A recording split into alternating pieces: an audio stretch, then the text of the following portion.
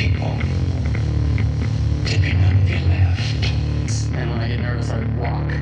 And usually I speak too quickly. So if you don't understand anything, just keep it to yourself and pretend you did. I'd be very, very careful who you talk to about that, because the person who wrote that is dangerous. All right. Well, we didn't spend it all in a conversation that happened before we started recording, which happens sometimes. Right. Right. So, all right, this is going to be kind of it's not an unusual podcast because it's just two of us. Sure. Michael and Keegan, they're away celebrating Brandon's birthday. They're out at Bear Lake or something. And so I know you by your Instagram handle, Gypsy Jamie, which describes kind of the lifestyle that you live, which the van that pulled up is remarkable. I can't remember her name. Bertha. Yeah. It's a very common name for vans, by the way, but this one has a whole nother story. But yeah, Bertha. Yeah. And Bertha, let's see, has recently had a new transmission dropped in. Yeah. Going on number 2. How many thousand miles does that rig have on it? 174, not many. Oh. Yeah. Yeah, it's a 96. So why does the transmission keep dropping? I installed Too much it. weight? Oh, okay. Yeah. Yeah. So, and I'm not a transmission guy, by the way. I was going to say being a psychiatric nurse. Correct. Probably doesn't, that's probably not included in the curriculum. Right. The transmission sort of deal. I've done quite a bit of wrenching. It's a kind of a long story, but a good one. But the whole transmission debacle happens when you least expect it in a town that you least expect to be in, and then therefore all the transmission shops are full and for months. So you have to basically go, well, I'm stuck in this town, and just FYI, you folks out there, like, yeah, I'll get a van and drive cross country. Just if your transmission goes out and you're in the middle of nowhere and all the transmission shops are full, you're kind of stuck.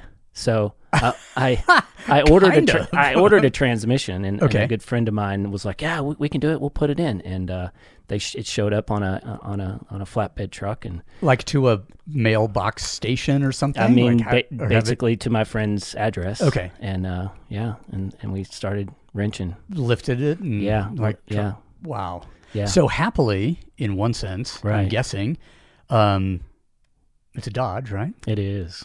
Oh yeah. So it's Mopar. Is that Mopar? There are Mopar parts. Yeah. Anyway, so you could.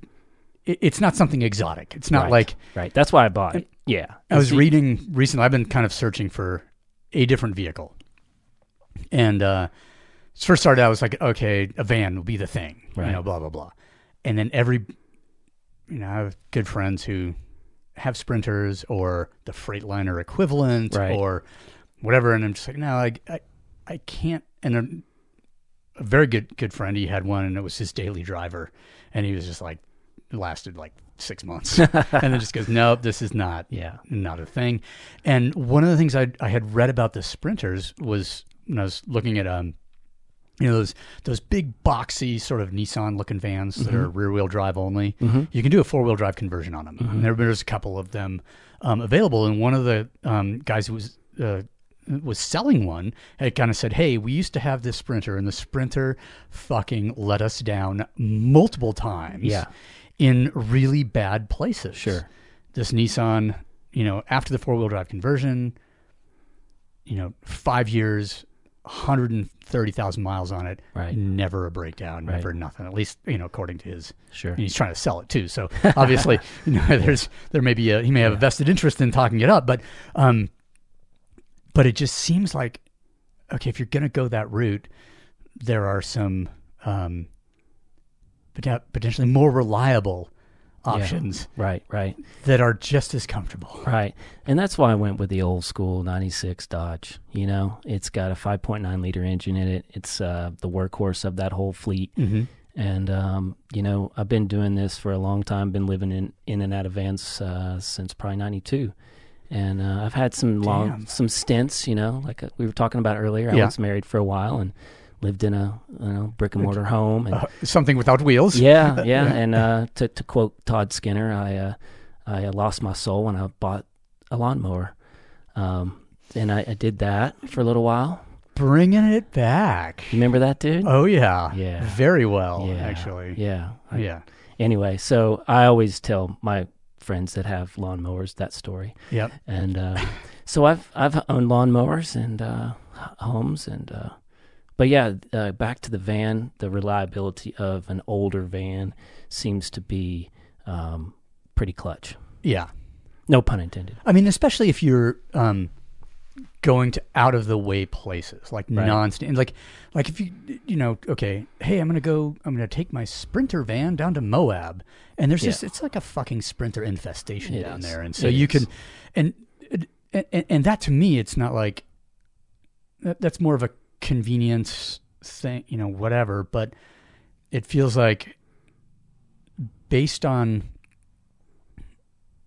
sort of following your journey via the socials, shall we say? Sure. Like you go to places that where there's not a Sprinter infestation. Like there's where you might be out of the way. Yeah. I mean, saying like, hey, I'm out here in Tooele and I'm went for a hike and packing my wingsuit right now. I'm just like, this is so there's a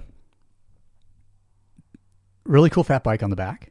Right. I know there's base rigs in there. Yeah, there's a few. And there's and now I know that there's a wingsuit. This might be getting hot, so you should. Yeah. That's don't let that happen. That's just a soda, y'all. Yeah. They know whoever listens to this podcast with any regularity knows you're lying. Yeah, it is a soda in some way. Looked like there was some kind of shortboard on top. Yeah, there's a shortboard and a paddleboard up there, and some tele skis. So I mean, I could go through the list. So it's like year round. Yeah, you're covered with activity. Right, and that's the thing, is that there's so much to do. There's so much to do out there in the world. There's so many avenues to express your art. So for me, a lot of it has to do with different ways of expressing my appreciation for life, and ultimately, I think, my appreciation for a greater sense of what this life means for me, but really just to get in touch with the wind, let's say, or the tide, let's say, or the weather in an intense way, is to live in it 24/7, and then do sports that demand acute attention of the details and the nuances of that canyon, or that lake, or how that lake wind brings the canyon winds, and all that really connects me to something huge and deeper. It's kind of, I guess it's kind of a religious experience. Maybe that religion's the wrong word. Let's just say my own deal. We can just say religion with a small r and have it encompass just about. Right. A lot of people say sacred, and it gets a little too woo-woo, Sometimes sacred's good, but for me, it just seems to be, I have a lot of reverence for the earth and my journey, whatever that is, and I appreciate it every day. How, I mean, one thing that you said there about, like, okay, taking part in these activities, which, demand a sort of a high level of participation, let's say, and an acute focus, the fact that there is risk involved in many of these things, to sharpen not only sensitivity, but also render other things absolutely trivial. Sure. And I think you're right to in the sense of, like, okay, to experience the majesty and power of nature full time. Right. Diving in like that. Right. is to become part of it, whereas I think it's more difficult if, like, I do that, I plug in on the weekend, right, or in a and granted, that's it's not a judgment to say in a touristic kind of way. Sure, is the weekend sort of visit, and that's sometimes all that is available. Right. like the immersion aspect. Yeah, I think of that's what you're why doing. I have such the longevity that I have had, is Okay. that I've found a lot of personal growth with it. That it being, you know, the more I do it, the more I get. So it's become this thing that I was like, oh, I'll just, you know how it goes, you know. People say, oh, I want to do what you do, you know. I'm like, well, you know, you got to first, you know, lose your wife, lose your house, lose your job, then lose your mind, and then start to rebuild. And when you say lose your mind, what I hear there is lose your connection to these things, the things that are preventing you from doing that right now. And it's not necessarily a wife or a husband or Right. a home or Right. or a whatever. It's There's a lot of facets to it. yes, You know, but to do it full time and actually, I think, get a lot of gratitude from it and traction with your own growth is really, it's got to be your own journey. And I think, you know, I've seen couples do it well. I've seen other people in other capacities do it well, but everybody's got their own unique journey. So mine's basically, and when I reference lose your mind, it's like, I think there's a bad connotation you could take or a good, but really there's another thing I really like to think about is like, there's no enemies and there's no friends. There's only teachers. And, you know, like for me, everybody I meet, everywhere I go, that's why I love to travel, is to meet all these people, and every single person has something to teach me. And once that starts happening, my goal every day is a little bit more ego death, you know? okay. And that seems kind of like a big, huge statement, but I think what else is there for me, honestly, is if I can continually have less about myself and more about something bigger, then I'm happier. And you got to be happy. You got one life, man. You gotta try. You got to just wake up and give it your all every day. I'm not there. I mean, I give it my, like, I haven't, this conversation I have with Selena a lot is just like, I want you to be happy. And I'm like, I think I'd like that too. Hey, I'm not saying I'm totally like Santa Claus over here, right? Like a lot of the people that are in the sports I am in have kind of a dark edge to them. Oh, and yeah. Do you think that edge is sort of what drew them or made those sports more, you know, I'm just going to say the higher risk sports, more attractive? Or do you think that darkness comes from participating in it long enough and pretty much losing your entire, you know, address book of friends? Right. I think maybe a little bit of both, but I think honestly it's the former. I think it's Okay. most, not all. I've met a lot of people that do really extreme things. Maybe come from like a super happy family and they have a good job and they make $100,000 a year and they may be a doctor or a lawyer and they seem pretty content. That's to me, it seems to be the more common participant. Usually has some sort of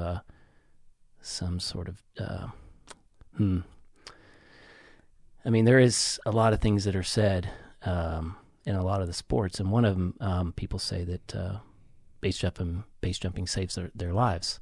Sure. And it's amazing. You'll be hiking up an exit or you'll be doing something. It's not necessarily that particular sport, but I think that particular sport in general attracts people that are sometimes struggling with mental health issues. Sure. And find a lot of joy in deciding to live every day. I think there is the sensation of having your hand on the off switch. Yeah, exactly. I think is incredibly empowering. It is, and people keep going. Yeah. You know, I'm talking about lots of people I've met that gave up, and then they've got the pilot chute in their hand now, and every single time they jump off a bridge or a cliff, they choose to live, and it gives them more life, and it's one of the most ironic and beautiful things that I've ever seen.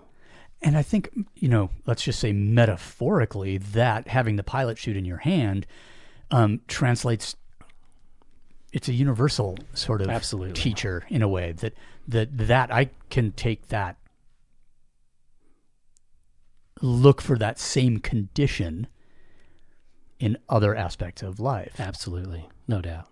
And I mean, for me, climbing, especially when I was soloing a lot, and people were like, "Oh, he's suicidal," and I'm like, well, I mean, the joke always was like, keep failing. Yeah. But ultimately, what I kept doing was fighting. I kept going, like, okay, hand on the off switch. Right. Okay, and then confronted in a situation. The organism doesn't, It really doesn't want to die. No, it does not. No. And when you're really faced with that fear, and it becomes fear, but when you're really faced with it, I think the things that you've done, you come back like all of your writings. You come back, you come back down to the town, and you just have a different swagger. You got a different eyes. You got a different way and a different appreciation of living and breathing and what I mean, you come back changed. For any time you look across that edge, over the edge, whatever you perceive yourself to be seeing beyond. It can't help but change you in some way. Do you feel like you'll go? I'm guessing you'll go to the edge for a period, but it's not constant because it can't be. There's a cyclical nature of this, the necessity of this confrontation, with not only with self but with mortality. Right. And how do you, I mean, it seems just based on the hour that we've been talking, that you're just sensitized and going by feel between those That's a good visits. Point. That's a good point. I tend to, for the people that don't really understand or know me very well, they, most folks kind of say, well, he's here and now he's gone, and kind of maybe a little bit flighty. But I think really from what I'm doing is I'm listening to myself, and I'm listening to my intuition, and I'm also listening to what I'm needing to grow. And whether it's, I just came back from Idaho at Horseshoe Bend, beautiful place up there for speed flying and paragliding. I went up there for a weekend and ended up staying a month, Yeah, because it was about a month ago you said, hey, I'm going to be coming through Salt Lake at some point, pretty quick. Yeah. And then I just kept seeing, well, it looks like he's gone. I don't want to say stuck in a negative sense. Yeah. But you pulled up at that spot, and it had a strong enough gravitational pull that you stayed. Yeah, and that was a nice break from some of the other things that I wanted to do. And so you've got a speed flying rig in there as well. I do. I got 2 wings in there. Most speed pilots have more than me. Yeah. Okay. Yeah. Because we could go into that. Yeah. Because I can only imagine. Like when I look at the development that sport has gone through, since I made my first flight in 1986. I was going to say, I saw that poster, tandem flights off Mount Blanc. I'm like, OG. Yes. Mark effing Twite is OG doing tandem flights, you guys, in Mount Blanc, in between probably free soloing, some of the sickest lines in the world. But one of those things had to go. I mean, you gotta buy beer somehow, right? Yeah, but the essential, but what happened there was, okay, I think there's I came to the conclusion that, okay, there's a finite amount of risk that I can take, and that bank account full of luck doesn't have a balance sheet. Right. You never know. No. And so that's a good point. And back to exactly what you were saying, I tend to weave in and out of that, and try to dance quietly with that balance of, a lot of people are full-time wingsuiters. A lot of people are full-time speed flyers. Yeah. And a lot of people get hurt, and or not. The irony of it is, just like when you're free soloing, you have to be current. You have to be, your tools have to be sharpened. You almost need to do it all the time in order to have that sensitivity. Yeah. But then you also can't necessarily do it all the time because of the overwhelming statistics, sort of sensory. And the sensory. No, that's a good point. Sensory input for one. Absolutely. But then also the absolute lottery sometimes where okay, you miscalculate by this, and at that speed, it doesn't, one thing that with soloing or whatever, I mean, especially in the mountains, that there was, like, the bad shit rarely happened really fast. Right. Like there's a time to an on-ramp in a sense of like, okay, we're about to get fucked. Okay, this is getting really, or whatever. In the world of changing environmental conditions, obviously there are other situations. I mean, for me, where a couple of different times where the ice I was climbing just separated from the rock, and I was either had one good tool in the ice that remained, or a tool jammed in a crack in the rock. So when the ice left it a mess. So that's the kind of thing where, okay, if you drew the short straw, it happened too fast. There was no way, Your objective hazards are unseen. Yeah. And like you said, the lottery's up. Exactly. And so I think having how old are you now? 47. And so you've had this ongoing relationship with these, let's say, dangerous activities. Yeah. I mean, when I was 18, actually, we can just go back a little bit further. When I was even a little kid, I don't even remember. I just remember my mom telling me, people would walk up to me and say, "What do you want to be when you grow up?" And I would look at them and say, "A skydiver." And I don't know. I just would say that over and over again. And sure enough, on my 18th birthday, I was like, "I'm going skydiving." And they're like, "No, you're not." I was like, "Yeah, I'm driving to the drop zone today and go skydiving." And that was in 91. And was that the first, so the access point, in a sense, like to these types of activities, or were you climbing? I was climbing before then. Yeah. Okay. Climbing for a few years before then, but I mean, I was, I grew up on a small lake. My father was a professional water skier for a while, and he was quite talented physically. I think, he picked up running at 40 and then ended up just being an incredible athlete. No shit. Yeah, and he was an incredible musician as well. So, but I kind of grew up in this household of, back then it was just kind of hands off, and, here's the flat boat and the motor. And so we did a lot of exploring, but really I think I got a lot of my adventurous outlets on a lake, water skiing. So Florida. Arkansas. Arkansas, okay. Yeah. Arkansas. All right. Yeah, you don't meet many people from Arkansas. I mean, I could look back in our exchange to see what was the first point of sort of contact. Like, how did we cross in a way that started this conversation that I feel like has been going on for a year or so now. And I always figured and the thing that I had in my head as a topic, of conversation, for whatever thing that was mental health. I think it was something that came up in one of our original exchanges. It was, yeah. And because this is if we go, and we can circle back to 10 minutes ago in the conversation and say, look, people aren't getting into these activities because they're inherently stable, happy people. Sure. Which is not always the case, but it is a fairly useful generalization. Yeah, sure. I mean, just like free soloing, you're just like climbing, and it gives people meaning, beyond their daily lives. I mean, it's really simple. But let's I'm not going to say unpack. Let's examine this, because that's not something that gets unpacked in a sense. But just be if we think, of sure, conquistadors of the useless. Why do you climb a thing? Oh, because it's there. Blah blah. Yeah. Those statements, those ideas indicate that there is no meaning. Right. And then, and so when I was younger and trying to explain it, first of all, most of all, to my parents, sure, who I think universally never got it.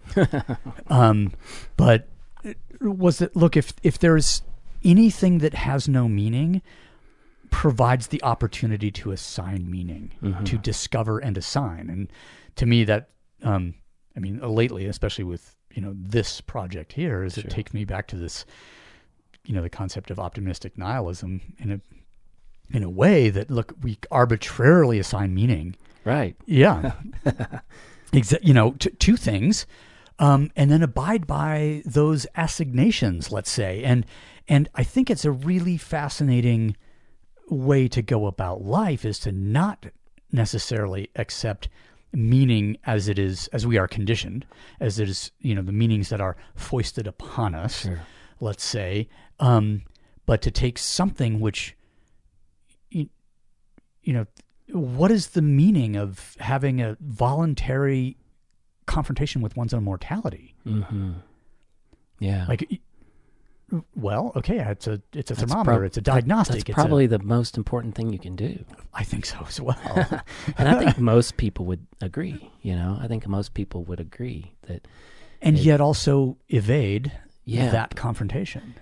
It's just the unknown, it's the unseen. It's something that's just as beautiful as birth, maybe, and because it's maybe in a sense it could be characterized as continual rebirth. Right, you could say that, but it becomes kind of this quest where you sounds like you've experienced some things, and we also kind of connected on a different route of ego death through some plant medicine that also continues to humble me. And I think a mixture between, a deep reverence for life and also getting taught things through different ways. If you actually do think you've felt and actually have died, which some plant medicines do, and also some meditations do, and some very close calls, flying through the mountains can do, or soloing can do, you realize that I don't know, it's almost like it's not going to be that bad. It's going to be what it is. It's going to be, I'm 47. I've already lived like probably 100 lives more than many people, not in the sense, but also just the mortality of like the human race, right? Yeah. So anthropologically, it's like, man, we're doing great. It seems, regardless, this is mid-June 2020. Wow, what a year, huh? No shit. God. But like, despite, and I'm going to use the phrase which you're not supposed to use right now because it's. I can't wait to hear it. It's not It's not. It doesn't appreciate all of the shit that's going on. With all of the things that are going on right now. Oh my God. Let's just say that despite current events, I like it. I think we're living in a pretty remarkable time. Like, it's probably one of the. I don't want to say it's the best time to be alive, because I can look back and maybe think of happier times. Generally, when I was younger, I didn't have to fend for myself and shit. But and I was still hopeful. You seem plain hopeful over there. I'm a closet optimist. Yeah, man. I know. Big smile on his face, you guys. Yeah. Just big smile. But I think now, like when you say there are no friends, no enemies, only teachers, part of what I feel like right now is like, I spent, before coming in, I haven't quite finished it because it's quite a long documentary, 165 minutes, I guess, called Hypernormalization. Interesting. Which is, I want to say that the guy who made it, it's from 2016. Oh. The phrase the term was invented sometime in the old former Soviet Union. And it might have been after the fall, if you will. Yeah. Post 89 or whatever, but it might have been slightly before, where he was talking about like everybody, the citizenry, they know the system is broken. Right. The government, they know they can't fix it. And so as long as everyone pretends that the game is okay, then the game continues to be okay. Like, you become, normalized to this fucked up situation. Right. Because everyone is agreeing that, man, we can't imagine an alternative. Right. Therefore, this is the game. We're playing it. We all have to believe in it, even though that, you're the fuckers, we're the fuckies, and, we just know our place or whatever. But the conditions become normalized. And it's like the documentary is fascinating. It veers off into some conspiracy stuff, sometimes, but a lot of the political instances that are, basically it starts in 1975 and goes until, whatever, probably 2015 or something, because that would allow a year for editing. So it came out in 2016. Anyway, soundtrack is magnificent. There's a bunch of tracks by Burial. Does it just do a whole spectrum of like global issues, or what's the the whole point? Basically, part of it is taking apart, examining certain political situations. Like, no, I'm going to stick with the. All right, I'm gonna try the spirits. Yeah, the spirits. Kentucky. Yeah. Sorry to interrupt, but I think it might be it might be distilled in Indiana, but whatever. Yeah, it's good close old Kentucky bourbon. No, that's okay. But like one of the things is like during the Reagan era, setting up Gaddafi as the bogeyman, and then him playing into that role. Right? Like, okay, we need people to look the other way from some other shit that's going on. If we can have an identifiable enemy. Yeah, that's always the game though, right? Yeah. And it talks about the Assad, his role in developing the concept of people turning themselves into human bombs. Oh yeah. This idea of sort of the asymmetric warfare in a sense, but his objective was to sort of unify the Middle East. Kissinger's idea was to keep it unstable. Those two guys were at odds with each other, and then everything. And it's interesting that Curtis, the guy who made the documentary, kind of goes back and says, okay, this is he arbitrarily chooses a time in history when shit seems to happen that will support this ongoing thesis. Sure. In a way. So he chose 75 and what happened with with Kissinger and then with Assad at that time, and then everything that kind of ensued from that. It's pretty fascinating. When he starts talking about UFOs and that kind of thing, is like, okay, we got no more bogeymen down here. Now we have this other thing, and maybe that's U.S. government sponsored, blah, blah, Okay, all right, fast forward through that part, whatever. Sure. Like maybe. But it does begin to discuss the ideas of of the internet, of William Gibson's first discussion of cyberspace. Sure. And how that could exist separate as a way of like disassociating from reality in a sense, and all of the political pressure and economic pressure, and I can go and I can exist in this other world, and it's free except for that it's super fucking dark and is now being controlled. Like, the idea in the beginning, I think, was like, all right, all government out. This is a free space for people to explore them. It's like the Chaz or the Chop or whatever in Seattle right now. It's just like, okay, we're gonna try and do this experiment on our own in this place. Sure.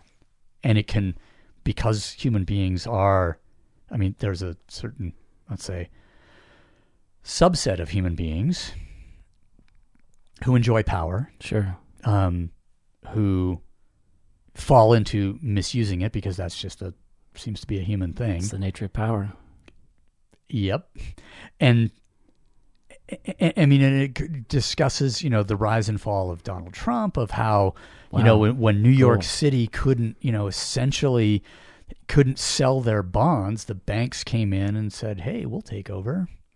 Sure. So it wasn't a politically run city anymore. It was run by, bankers. Whether this, this is like there are threads in this documentary that I'm like, oh man, I need to check that out. What's it called again? It's called Hyper Normalization. Nice. And it's a you can just check it out on YouTube. I'm gonna do it. Yeah, it's wild. It's and some of those things, like, okay, conceptually, I need to look at the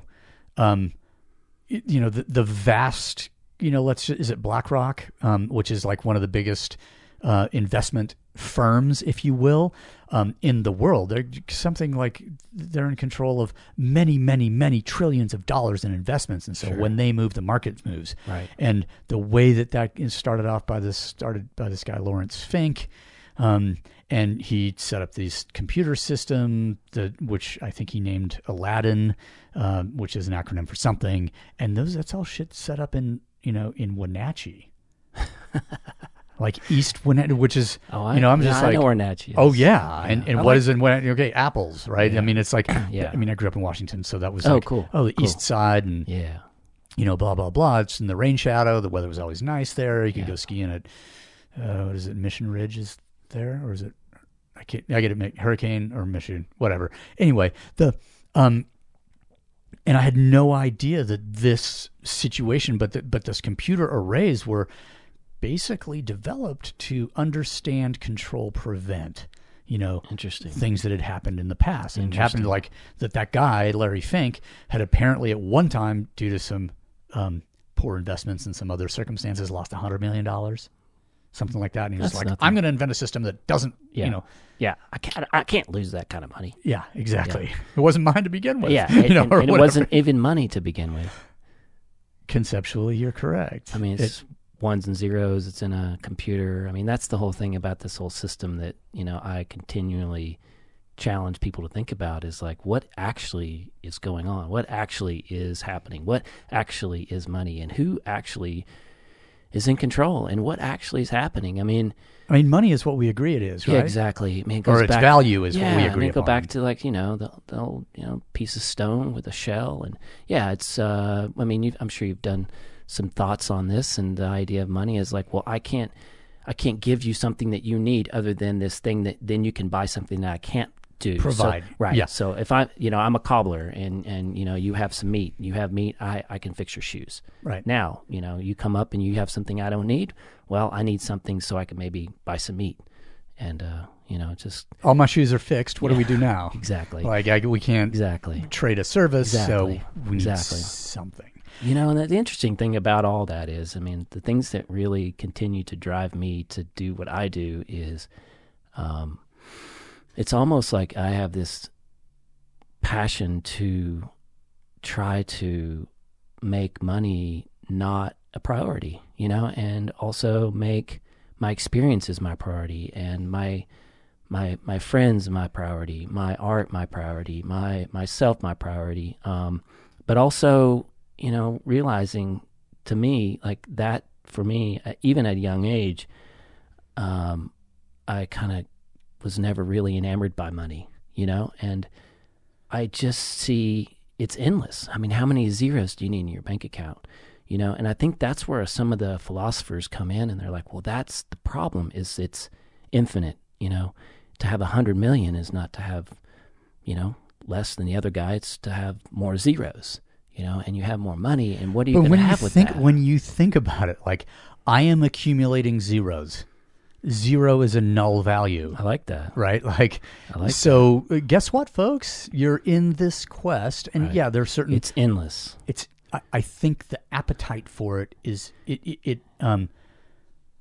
I think it's hard to stop eating. It's like sugar. Yeah, there's something genetic about it. It's got to be something so ingrained in our amygdala. I mean, we're talking like, did we need more saber-toothed tigers? Did we need to kill more, or did we need to gather more grain for the winter? It's something I think that's actually deeper inside there, and we've just lost touch with it. And it's not necessarily good or bad, but I don't value it. I just, You have to notice it. oh man, it's everywhere. Yeah. I mean, if you think about it, like we are in a position where no matter how much we accumulate of whatever, yeah, it's okay. But if you look back, okay, gather enough to get through the winter, but not so much that we are immobilized Right. by what we own or what by we need to carry. Yeah. See, and there it is. Like, Yeah. And you could, and we know that you could not carry it into the afterlife. Right. I mean, the only shit you carry into the afterlife is the stuff that matters. Right. Or into the next spring, you got to put it on your back and keep going, Yeah. Exactly. Which,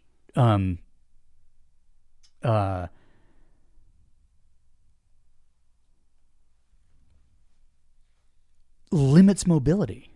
I mean, what we own limits our mobility. The relationship. I mean, even if it's zeros and ones, you say that it doesn't limit my mobility because it's it's stored somewhere else, and I can access it via this thing that I always have with me. Right. But still, it's an anchor. Right. I think, and it's an anchor for consciousness for sure. Right. And I mean, one of the things that we discussed before we started recording was, Sure. So you'll do a contract as in your field as a psychiatric nurse, earn enough money, contract's over, you go back to living. Right. So I have this little saying that I always say. A couple of my friends know it. Everybody say, "What are you going to do with your time off?" And I'm like, "It's not my time off; it's my time on." Yes. And so so I'll work a couple contracts. So most of you guys probably know, nurses, travel nurses, psychiatric nurses. Well, just say travel nurses in general. We can work a contract anywhere between 8 to 13 weeks. Okay. And I can kind of pick it where it's at, the town, and so I'm only required to be there 6 to 8 to 13 weeks, and then that's how I do it. And I got into nursing for that exact reason. I just wanted to be able to work when I wanted and when I needed money. So, kind of trying to bring back the dirt bag, man. Like just really trying to live on about $20,000 a year.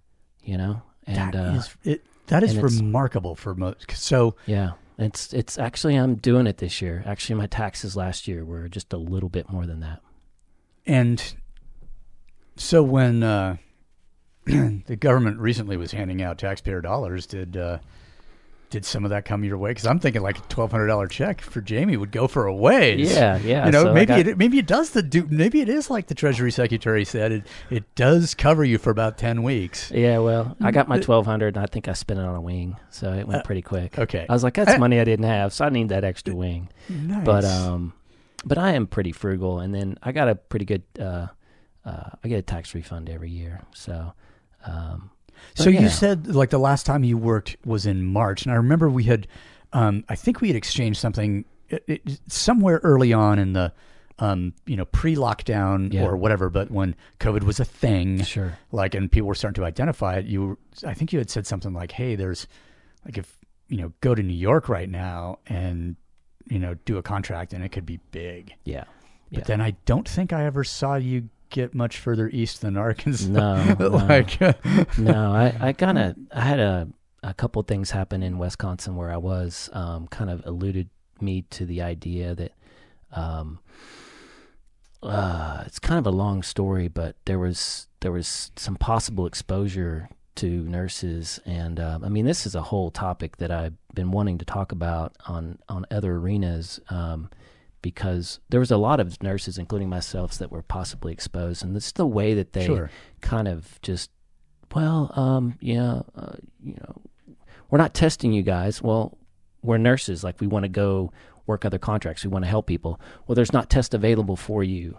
Okay, so how do I know if I've been exposed? And so there was this huge thing that happened when I was working that just made me realize that. As my brother once said to me, "You're nothing but a finger that feeds the beast." Oh yeah. And I just sat there, and as a minion, as a soldier boy, I was like, all right. So I'm not really gonna stick my neck out anymore. So when everything kind of just blew up, a lot of people, were saying, "Oh, this is our war. This is our Vietnam. This is our time to shine." And I really am humbled by how nurses rallied to the cause, but I felt differently, and I also wanted to take care of my own. I went back to Arkansas. My mom's there, my stepdad's there, my brother's there. What's up, McCree? He's probably listening to this right now. Yeah. And I've got some beautiful nephews and nieces, and Miss Chandra's there. So I wanted to go just check on family. And then I basically wanted to just kind of sit back and see, really, is this the end of the world? Is this the apocalypse? And if it is, I'm with family. I'm with family. It's cool. I know these roads, all these back roads. I know where to get dried meat. I know where to garden. Like I was the guy that went in and bought $400 worth of seeds and $400 worth of ammo. And that was me. And that's all I bought. And the lady at the Walmart was like, "Are you planning on building a garden?" I said, "Well," I was like, "Maybe." I've never seen anybody buy $400 worth of seats before. Yeah. So, And then you just look north in Michigan and realize, like, yeah, I was kind of prescient because there was a period there or whatever, and who knows how much of the... yeah, I saw that. Yeah. They were trying to put lockdown on that. Yeah. It's like, dude, that is the only way to revolt. Is grow your own food. You know, and just unplug. And that's what... Well, no, I think it's to unplug. I mean, and growing one's own food or whatever is part of that for sure. That is, you know, but I think it's the unplug. You know, there's... I'm sitting on the fence a little bit on that one. Yeah, no, I get it. Because you got to be involved enough to know what's going on to be, you know, to be a human on this planet right now, and to be unplugged is probably a disservice. But I think growing your, like, the two things that you purchased from the Walmart, demonstrate, you know, the understanding of two different ideas. Sure. And, you know, and depending on what, okay, so food autonomy is enormous. Right. I mean, that's where most of our money goes. Yeah. To the grocery store. That's all. Actually, do you see an economic? Because I was actually thinking, okay, drive around, okay, 5.9 liter. Okay, so your biggest expense is gas. A little bit, but on the one hand, but it sounds like, okay, I get to the place and I stay in place for a month, and very little sort of moving around. Exactly. You know, feeding that engine. Exactly. While you're there, so I just shot holes in my own argument and go back to, like, food could be, you know, absent other, you know, mortgage kind of stuff. Yeah, what's that? But good point. Yeah, exactly. I've had some big ones though. I got to see. Yeah, and I've had 3 or 4 of those. So. And you become, you know, you're handcuffed to it in a way. A lot of behavior is. Yeah. I mean, if I wrote in twitching, you know, like, hey, good. your debt makes you obedient. Yeah. You know, because you're never going to mouth off to the boss if you got this debt to manage. Right. And yeah, that particular piece I've shared with a lot of people, and that was definitely, and I'm sure most of you've read that, most of you listeners out here. So for me to be sitting here with Mark F. and Twight, who wrote Twitching, is just, for me, it's full circle, and it's actually an honor to be here, man. Thank you. Yeah. I mean, I feel those words, what you're living right now is almost the thesis. Exactly. And that kind of resonated with me, you know, put the razor on your face and stare in the mirror. And who are you staring at? You know, who are you going to work for? You know, and why? And most of you people out here, maybe you're going to work for the right reasons. You got to take care of your family. You got to do, you know, your stuff. But that's good. But you might have to read that again. I read it about once every year, and I've read it to some friends of mine, and an ex-girlfriend. I think she broke up with me shortly after that. So thanks a lot, man. Oh, you're welcome. Did she took it to heart and she split? Yeah, she was like, "Oh man, I'm out. I'm doing my own thing. You're now. a fucking madman," I think she said. So I was like, "Oh man," but I think we were tripping on mushrooms actually. Okay. And I was like, "Hey, babe, you really need me. I really want to read this out loud to you." And I'm sure it was just way too much. It's I had read it again. You know, there was a point there where I was trying to. It took a while because I think that after I wrote that, there was probably 5 years, 6 years maybe. There was a period where I didn't need to read it again because I was living it. Yeah, exactly. And then, man, the fucking stuff just creeps up, and it got to a point where, you know, I realized, like,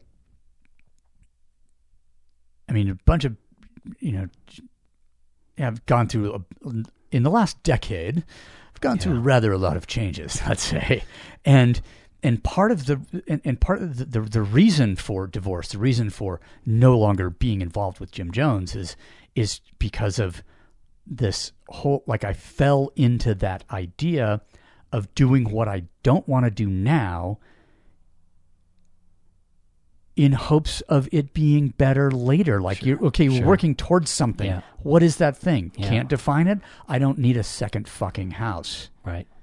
Like, I don't need more. Right. I need to fulfill the, and to live these ideas that I have. Right. And there is nothing material that is required for that. Right. Okay, yeah, I got to have my Maslow's hierarchy. I got to have some shit taken care of. Sure. But I don't need redundancy. Right.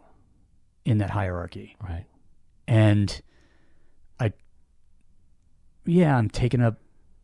I'm maybe using more resources or whatever, maybe own a little bit more right now than I truly, truly need. Sure. But it became, there's a period after I wrote Twitching where I didn't need to read it because I was living it, and then I tripped and no, I didn't. It wasn't like I tripped and fell into, trivia, sure, or bullshit materialistic acquisition, or whatever, because it came creeping and it came slowly and it came unnoticed, and then all of a sudden one day, it's always how it is. Eyes opened by the epiphany of whatever kind, and realized like, fuck it, I read the article again, okay, and then you changed your life. This is me. Yeah, I am. I am who I wrote this to. Right. Yeah, that self-identification for that. Yeah, it's almost like you wrote yourself a letter, and you just need to reopen it, 10 years later. I wrote future me a letter. Yeah, that may be it. Yeah. Yeah, maybe. I just know a lot of my friends who are going through some heavy stuff. Sometimes I give them that, and I say, you just need to read this one. And I open it up, and I actually have that book with me. And a good friend of mine, Billy Simpson, who may actually hear this as well, he, as I was coming through Colorado, he gave me that book back, but it was on his bookshelf there in Hotchkiss, Colorado, and he was like, in Hotchkiss, nice. He was like, man, that book really kind of ties that whole library together, but it's your book, and I want to give it back to you if you want it. And I was like, he's like, I've gotten everything I need out of it, but he's had that book for a couple of years, and I just rolled through there, and so yeah, your book and your writings are powerful for people, man. It's really helped him as well. And it's helped a lot of us. So I really appreciate your writing and the art that you do. And it's awesome. Thank you. Yeah, man. I have to say that this idea, the idea of the power and the good that writing may have done, came up the other night because Selena and I were having a conversation, and she's like, man, I just sense that you're really fucking depressed right now, that like, I want you to be happy. Maybe you need to, do this, or maybe we need to do these things together in order to do that. And she said, well, why are you upset right now? And I'm just like, because I'm looking at the world outside, and I think I've done my best. Right. And nothing has changed. Sure. Like I look and I just go, I haven't fucking done enough. How do I? Yeah, and guess what? You have made changes, and it's. I know several people, and I know several people that know several people, and yeah, you might not have, started a revolution, but you definitely have started a small. God damn it, that's it. I know. Your punk rock self, and mine too, right? Like I wanted to be Jim Morrison and like come on stage and stir a riot, right? Yeah. So, I mean, who didn't want that power? But also, it's not the power necessarily to, but it's the power to let people understand that there is ways to change, right? So that's all I was trying to get at. It's like, man, like there's ways that it's not power to me. I have to call it something else, because power definitely these days has a shit kind of and dude, yeah. And me even like saying that word power. I'll just say it for the record. It's a negative word. Oh yeah, I mean, in work, So however, I want to power to the people. But in a sense, power is it can be a neutral. Take the power back. Yes. Come on. Yeah. Right. And so when I say to have the power to start to start a movement, if you will, is one idea. But I'm just like, look, all I wanted to do was either be the key or show that there is a key to a lock. And that lock is those locks, the lockdown, all of that is stuff. It's in ourselves. It's something we impose upon ourselves. Yeah, sure. These limitations, because man, until you push up against an actual limitation, all those limitations are self-imposed. Right.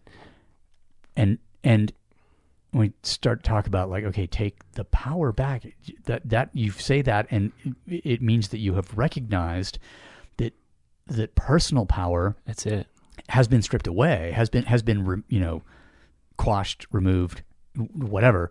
But when you think about power as a bad word in a way, because this is like what I see happening right now. Mm-hmm.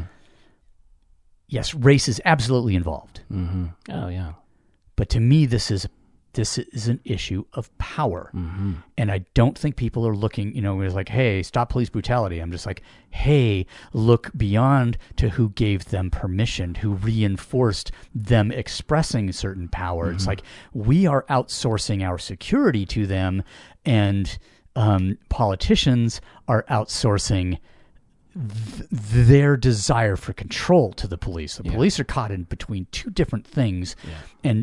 And I think people are just like, hey, let's stop this police thing. And I'm like, whoa. Everybody just step back, because the problem goes higher and higher and higher to the absolute highest levels possible. Mm-hmm. And the reason that we stop on the police is because their expression of power is something we think that we have the motivation, but also the motive, as in the engine. We think that, okay, that's something we can change, whereas what is allowing that expression of power to be, or allowing their power to be expressed upon us, is we look at, okay, there's a political landscape that we don't believe we can change, so we focus on the thing that we can. That's just feel-good bullshit. Yeah, but we can change it all, That's the whole point. And I know,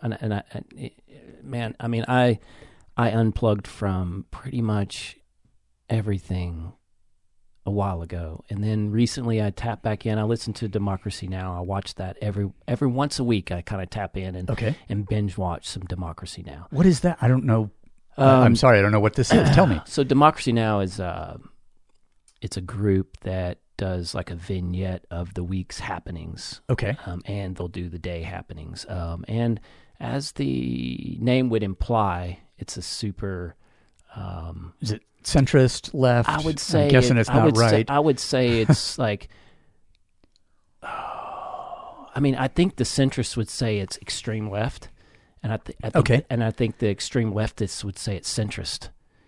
And I think well played. Yeah, and I think the BBC would say, it's spot on. So, because one of the things I've been trying to do lately, especially since the end of February, centrist is like, where it's at. I'll run everything through a media bias sort of software program or whatever it is. Like, go to the website. I'm like, oh, plug in the National Review. Okay, where they're coming from. Mm-hmm. Plug in. Real Politics, right, or Spiked, or Lawfare, or Empty Wheel, or any of these other things. Right. And I'm like, okay, I get a sense of where they're coming from. Right. Now that helps me to characterize what I'm reading. Yeah, so this bias sort of thing is something I'm a little bit. Because I know where mine are. And I don't. If you haven't checked them out, man, Democracy Now! Is a really good voice of reason, and they tap into not only what's going on with the coronavirus, but they tap into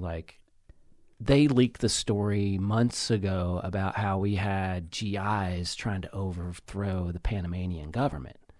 I don't know if you've seen this stuff, but this isn't like conspiracy stuff. So they totally. Those guys got out, got a contract, didn't realize what They were cruising around in the ocean trying, and their mission was to take out the leader of Panama.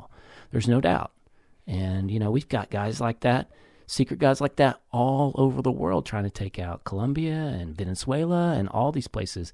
And so for me, it's really refreshing because I'll plug in enough to go, okay, we steer all pretty fucking corrupt. And nothing's really changed. We're taking this whole, the world's in chaos. And yet we're sending, secret missions to try to overthrow governments. Well, or that's whether we're sending them or whether we are simply looking the other way with knowledge of them. That's all. That's all top secret shit. Those boys are in there.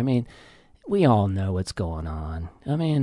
If you know, if the head guys grab some Panamanian guys grab our GIs out of a submarine and they're like, these guys were like coming in a canal and they were ready, armed and dangerous. They were about to take us out. It's like, and then they start shaking them down, and these guys are like, yeah, man, well, yeah, we're American citizens. Yeah, we're actually military. And hats off to all, hats off to all my military guys out there, man. I fucking love you guys. And you guys got a fucking heavy job.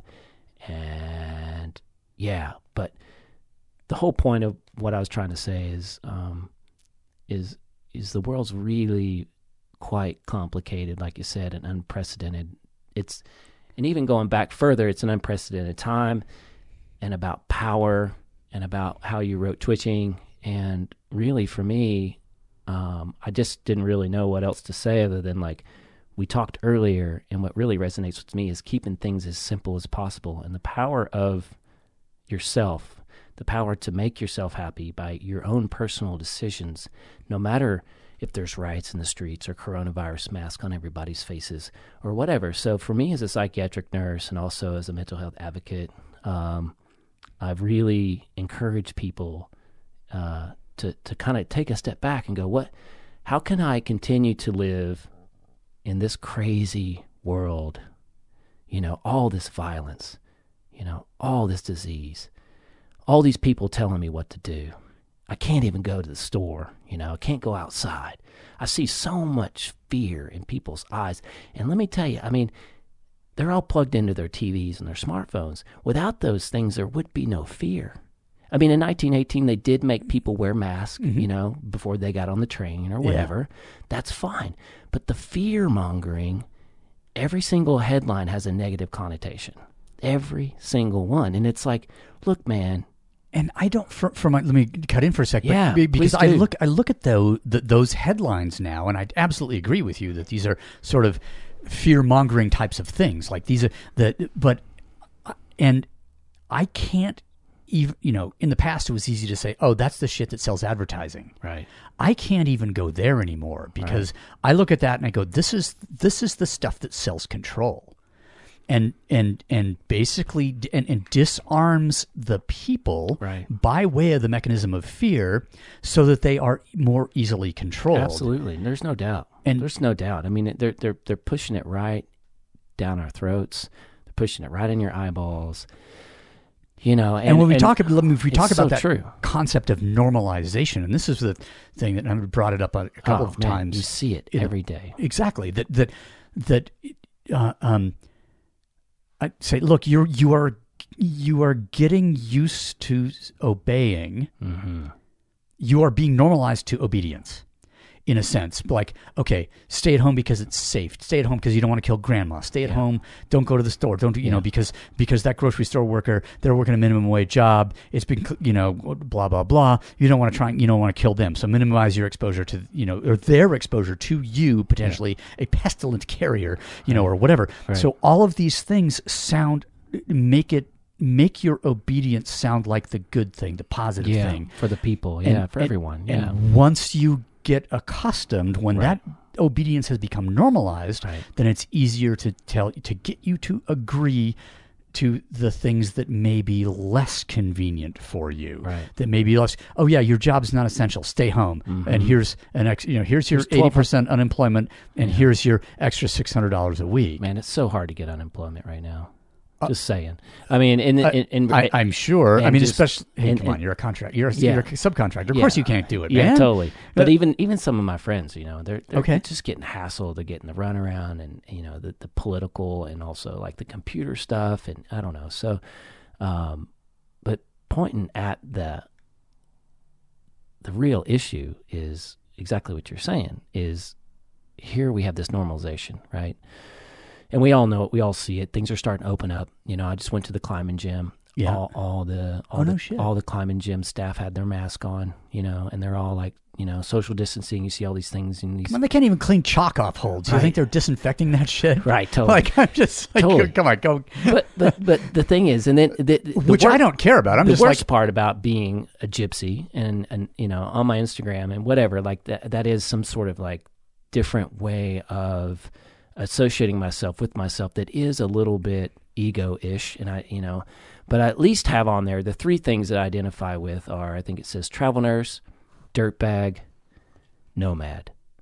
And, for me, it's like, oh, I don't put on there, oh, I'm a wingsuit pilot, or oh, I'm a speed flyer, oh, look at all my GoPro 360 footage. For me, it's this life that I think I am lucky enough to live, and I'm lucky enough to be a part of, and, on the backs of Fred Becky and Yvonne Chouinard and, all the climbing dirt bags, man. I mean, I've been a climber most of my life, so this whole climbing dirt bag van life thing is really not, it's not van life, man. It's just, it's being, It's life. It's life, man. I mean, being a surfer and being an artist and being a climber, a van was essential. You keep your stuff in it, and you keep going down the road. So it's a place you keep your stuff, you keep your surfboards, you can keep your climbing gear, and a you place can to get sleep from one place to the next. And it was just practical. And It had nothing to do with like Instagram. Phones weren't even invented by then. Cell phones weren't even.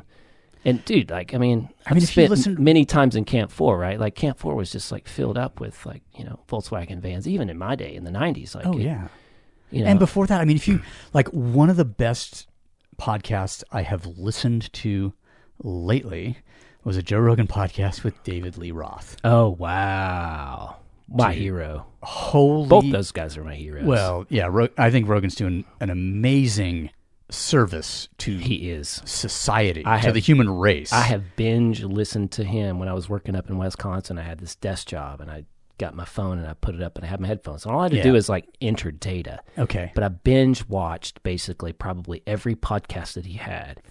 But I haven't heard this David Lee Roth one. But I did. I think it's number 1256. I think it's from. So it's new. I think he's in the 1400s now. So I want to say it might be from a year ago. Okay, because I was caught up to like the Elon Musk and the Laird Hamilton ones, and I'll have to look this up. But okay. When it was, because I may have just given a bad episode or number. But okay, so his IQ is reputed to be in the 180s. He is a smart motherfucker.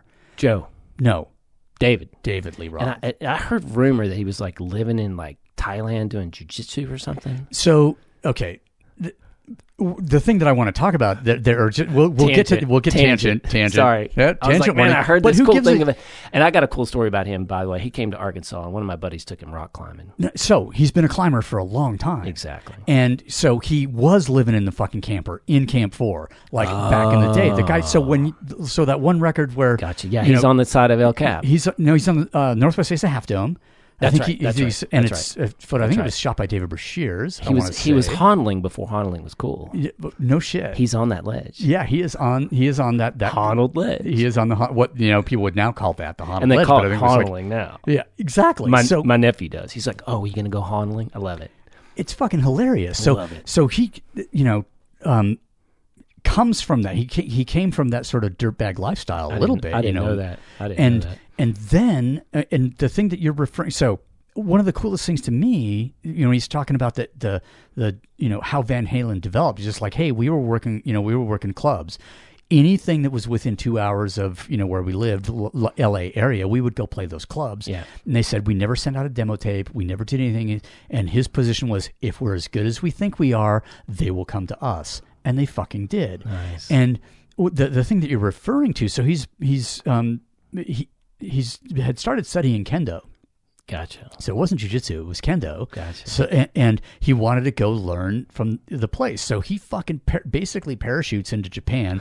He doesn't speak a lick of Japanese, can't read the street signs, whatever. Yeah. He posts up, he starts going to this, figures out how to get to this school with this particular master, etc. And and part of this podcasting is like, hey, how you learn, Japanese? Well, you start watching children's programs on TV, right? You watch the cartoons, and then pretty soon, then that evolves into more complicated dialogue, et cetera. And pretty soon, you can kind of read, these things. And so he dove headlong into that culture. Cool. Studying it. I mean, to the extent that he has the full tuxedo tattooed in using the old. I guess it's called I don't know any, my only. I mean, it was just this last weekend with a bunch of dudes that are covered. Which, but do you have a tattoo? I don't. I don't either. I don't. And my only. And when the guys are going to ask me, hey, when are you going to get your first? I think we're an anomaly In this day and age, potentially. I mean, well, that's pretty wild, huh? These guys, they asked me, they're just like, hey, when are you going to get your first tattoo? And I said, the only tattoo I'm going to get is a giant DNR on my chest. I like it. And that's, I like it. That's how I'm going out. I like it. Paramedic opens it, and I'm like, shit. I think I'm not legally bound by this tattoo, right. But whatever. I think there's a tattoo place across the street. Yeah, that we could go do that. Yeah, and just so you guys know, I knew he was in a good spot because the titty bar's across the street. Well, hey, You know. I mean, the brew pub is there, the barbecue joint. We're not in a bad part of town, it's true. But the other thing that David Lee Roth did, like, okay, rock star, this, that, he's 50 years old. Yeah. He goes and certs as an EMT. Whoa. And he works 4 years in the LA area as an EMT. And Wow. Joe's like, why do you do that? And he goes, it's cross-training, man. It informs the rest of my art. I need to go out. I need to talk to people. I need to see what their problems are. Wow. And so, like, when you're talking about Right. like doing these contracts Yeah. and you do them in different locations, Right. I just go, they're doing the same thing. It's like, this is fantastic. Yeah. It's informing. It Yes, is. it's giving you the currency to, But man. put gas in your van and gas in your Dude, mouth, So much more. but so much more because, So like much you more. said, you're interacting with people in a, I'll just say, down and dirty way that Super gives dirty. you access to humanity. Yeah. That I think we, sometimes purposefully try to insulate ourselves Oh, from. man. I mean, when's the last time you've been in a psychiatric facility? It's a locked down place. Like, no one's in, no one's out. You don't know what's going on in there, And that's where I wanted to be. I wanted to be where, I wanted to be behind the glass, basically. There was a guy that he was an instructor at Jim Jones, guy I used to race bikes with for a long time. He went through a nursing program here at Westminster, and his first work out of college, or while he was going through school, was at the psych ward, I think at the university here. Yeah. And he would tell some stories, and I'm just like, Josh, how do you go through life and have that not affect you in a negative way? Because I'm speaking, because I'm asking the question from a position, where I know I'm maladapted, but Yeah, I mean, come on, re-twitching. but there's like, okay, how do you expose? Because I know about the importance of environment. Yeah, and So exposure to that. when you're behind the glass there, do you feel, obviously you wouldn't go there without a deep, deep relationship with empathy. Absolutely. But do you see, like I want to, I want to stay as far away from that as possible because I see a negative outcome of being in that environment. But obviously you don't, because right. So I get a lot of growth from it, and I think most psychiatric nurses who do the work, that love the work, that show up every day and excited to be there, those nurses learn from it and love giving that compassion, that empathy to people that are basically having the worst day of their lives, maybe the worst month of their lives, maybe the worst year of their lives. And as much as, a lot of your writing can, be dark, imagine stepping into an insane asylum, and that's your job. And your job is to bring a little bit of normalcy, a little bit of hope, a little bit of smiles, maybe make somebody laugh.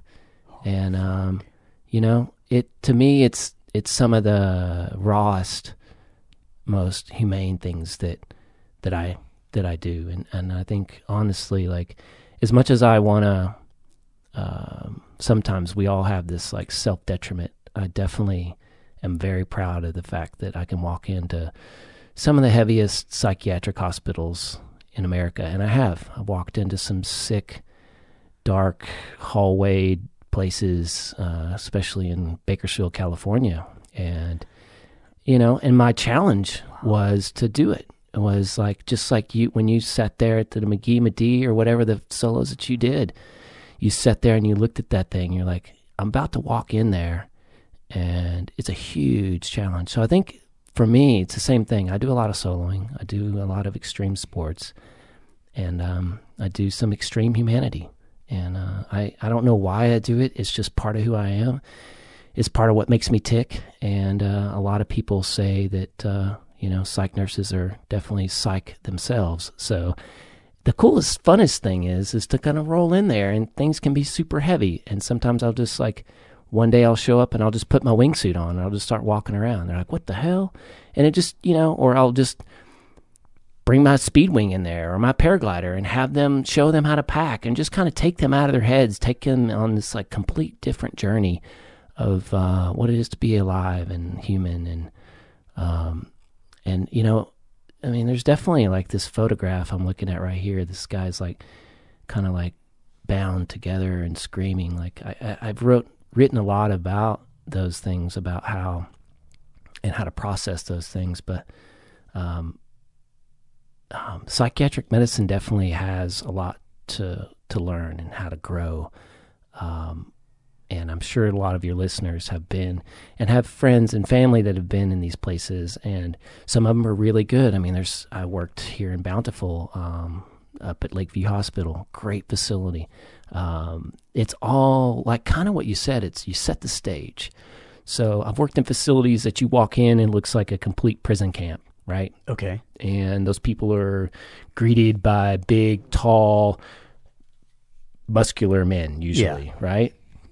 Whatever. So just kind of like the movies you see. But that establishes a power imbalance. Yes. Okay, so exactly. My point is, so you roll into Lakeview Hospital and, it looks like a 5-star hotel.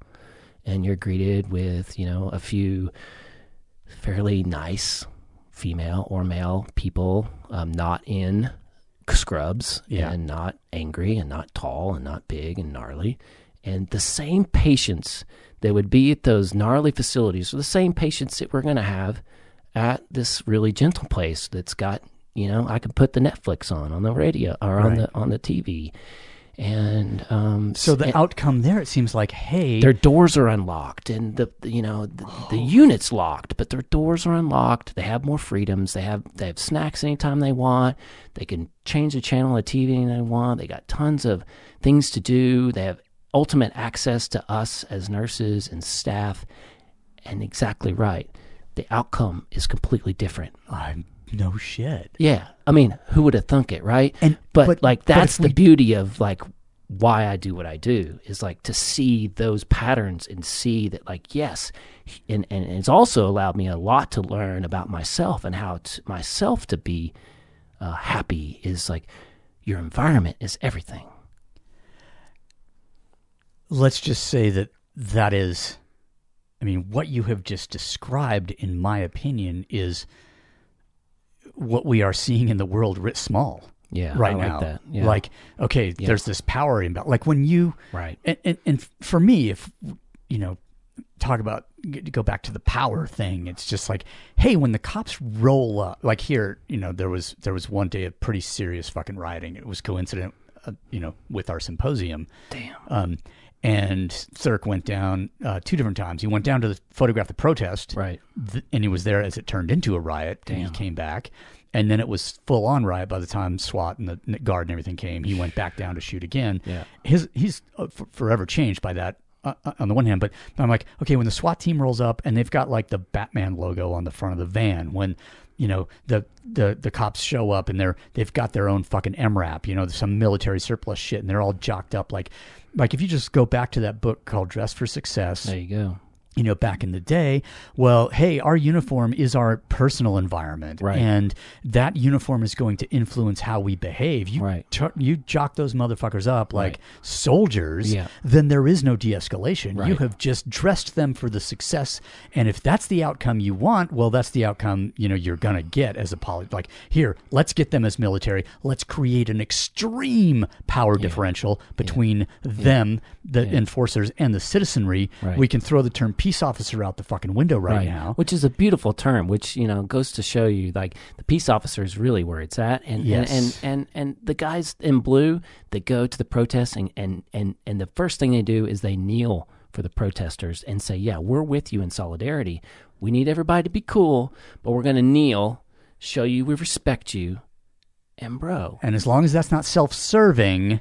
Sure, but different than rolling in your tank and armor and your SWAT team and throwing freaking grenades. Like, you want to fight, we'll bring it. I mean, it's the same thing. You roll into a bar, some guy rolls up, he's cocky and whatever. It's different, It's like the same thing with like the whole human experience. And I guess, and I've been really, really good through this whole thing because I've been trying to surround myself intentionally in rural areas around people that are passionate about their own lives and that actually are, some are living in cars, some are living in tents.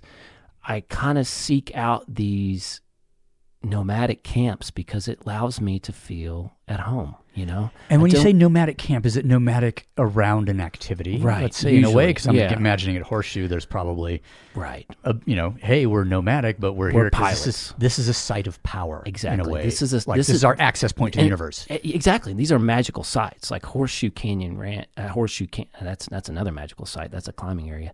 But Horseshoe Canyon Flight Park is on the banks of the Payette River, and the way the river turns, it creates this upwelling of wind that actually makes perfect wind conditions. Even if it's a south wind or southwest or southeast or whatever, it'll wrap around this mountain and go up this mountain. Okay. As a paraglider and speed flyer, it basically, it sounds ideal. It is, and there's a couple spots like that in the U.S. and you're guaranteed, the pilots that are in the know, or just like me, I showed up for the weekend, and I'd been there a few times before, but I showed up for the weekend and just flew every day, all day long for weeks, and you just can't do that. And the setting, right? So it's this, that's back to the whole mindset of like the psychological. It's the set and setting. You talk to all these psychonauts, and it's the set and setting. Yeah.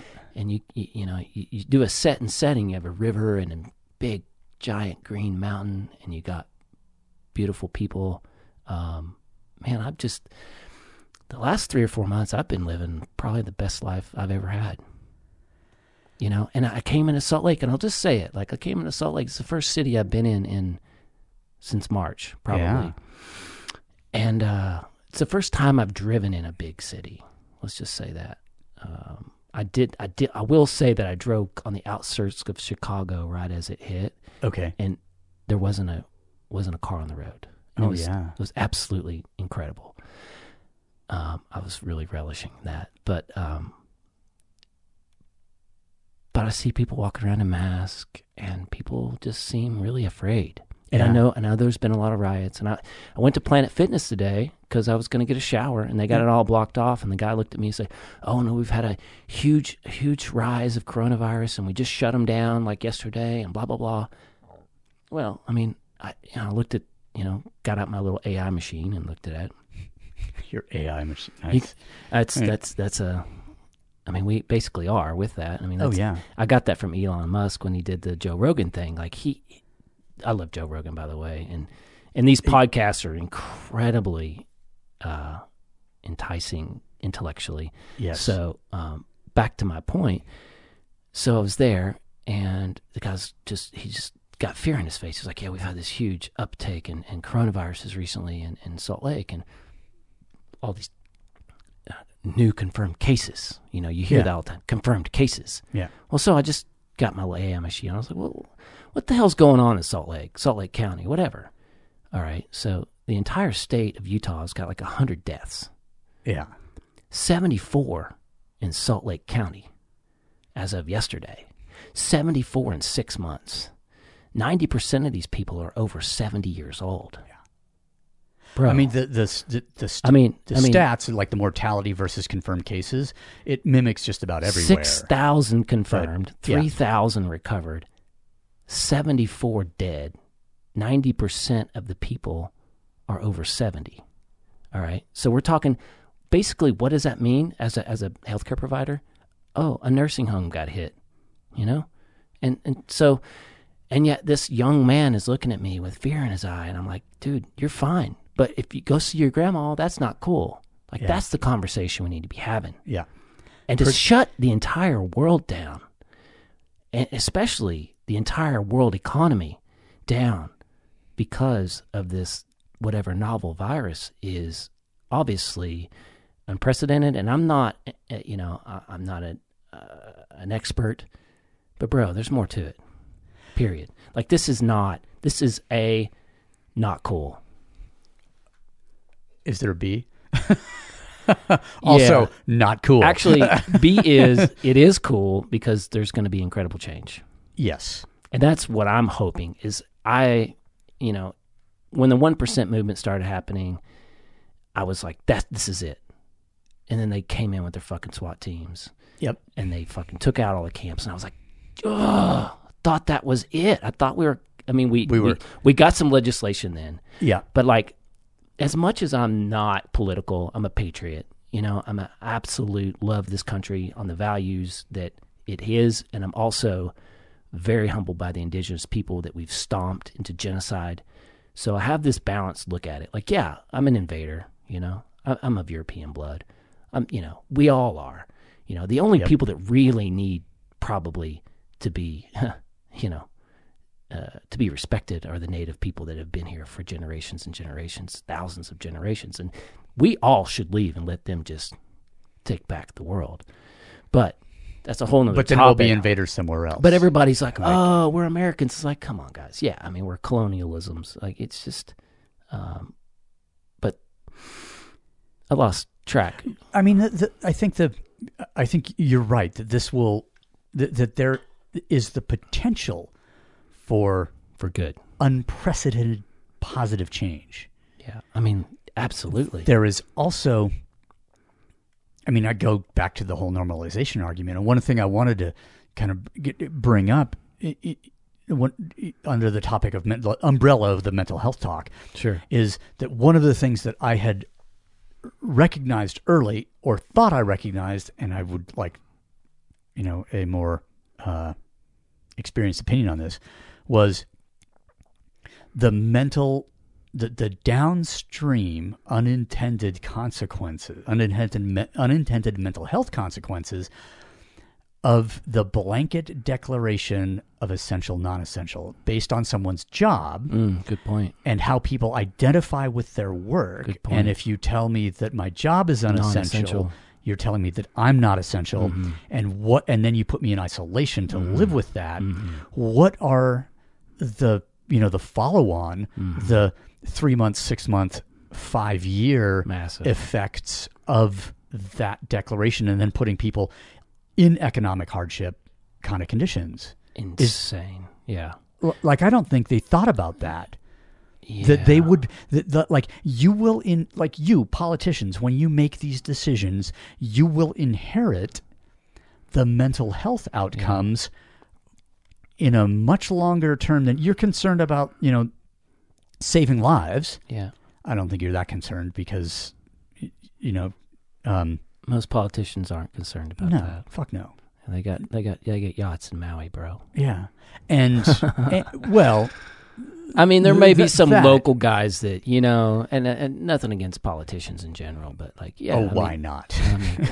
Because I'm trying to be centrist here. I know. Okay. I have a few friends that are like running for local office, and they're awesome anarchists too. So they're up against a rig system, and they're never going to be allowed in. They're not going to get a lot. They're going to get in there, and they're going to they're going to fisticuff a little bit. Like, there's some people in there that are rebel rousing, and which is fantastic on a local level. And I think then you become indoctrinated. You become who you hang around. Right. And as radical as you can be, I'm going to put on my fucking sheep's clothing and run for office, and then get in there, and then I'm going to be, tear it off and be the wolf. If you just listen, if you didn't listen to the Rogan podcast with Jocko and with Tulsi Gabbard, listen to that lady, and I'm just like, why in the fuck can we not have her as the Democratic nominee? Whatever, like on the ticket, obviously, because the Democratic Party realizes, she's uncontrollable. Right. She is, and she checks all the boxes. She's minority. She's she's a veteran. So, I mean, I don't do She politics is- very well, but I have been following this guy. His name's Bernie Sanders. I've for a heard while. about that gentleman, yeah. And bro, when he basically backed out of the race, I mean, come on, you guys. Like, really? Like, when he backed out of the race, I pretty much was like, Okay, I'm out too. I'm But I think I'm not only out, bro, but I'm out on like personally. Like, Yeah. that's when I unplugged from pretty much everything. Because at that point I was like, all right, like, wow. And man, you listen to what he was saying and you saw his rallies, and I know in my mind what it means to be an American and have values and have universal health care. And he hit it. I mean, right when the pandemic was hitting, he was basically like, look, guys, this is a good reason why I'm talking about universal health care, because things like this can happen.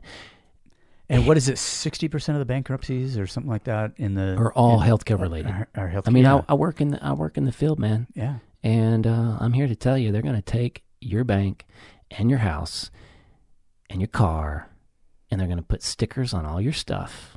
They're going to take your money. They're going to garnish your wages, Yeah. and they're going to charge you $300 for a normal sailing bag, and it costs them $2. Yep. We know So it's crooked. Those are the benefits of having a for-profit medical system. Absolutely. I mean, no. And dude, it is the only country in the world that has a gnarly medical system, for profit, period. And would this be one of the reasons? Because we were talking before we started recording about some of these psychiatric hospitals being shut down right now. Absolutely. Is it because there is no profit? Well, there's not much profit really Okay. in that game. They get a little bit of profit. Most of their clients, are Medicare, Medicaid. Okay. And the specialty of psychiatric medicine is a very, let's just say it's not very lucrative. Sure. So your lucrative things are your surgeries, right? Hence the number of people furloughed, because the elective procedures Right. that were, not just not available Right, during and we've all seen it on the lockdown, news, yeah. and we all talked about it. We've all see it, but So these large corporations, which own the hospitals, have gotten gigantic checks from the CARES Act. All right, so like, okay, we can't let the banks fail, we can't let the airlines fail, we can't let the railroad fail. Amtrak, whatever, and we can't let the hospitals fail. We can't let the police fail. But yet, so what I'm seeing on the front lines is... So all those are essential. Right. No. But right. But what I'm seeing on the front lines is just, so people know what's really going down is on the front lines of medicine, especially in nursing. Everybody's like, oh, nurses are saving the day. The nurses are getting kicked in the face, Oh, yeah. Every single day they're going to work. There's nurses that are getting their contract's canceled. They'll drive cross country, show up at a hospital, and be like, your contract's canceled. Like, what? That's not part of the contract. Well, that's what we're doing. So contracts are getting canceled left and right. Lots of nurses are getting laid off. There are nurses, obviously, that are continuing to work, that are happy in certain instances. But I will say, overarchingly, I don't want to say... I'll just say it, like nurses and nursing in general is at the very bottom of the food chain.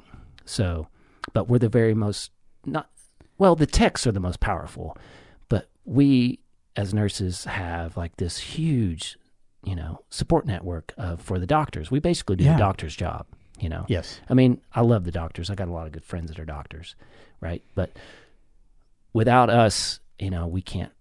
They can't. Then the whole thing falls apart. Yeah. So you are seeing more psychiatric hospitals closing. You're seeing less nurses working, and yet everyone's like, we need help. And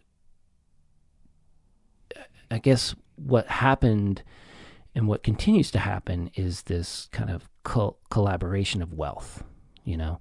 So the CEOs are still getting their big bonuses, and they're still, you know, making 6 figures, 10 figures, whatever, you know.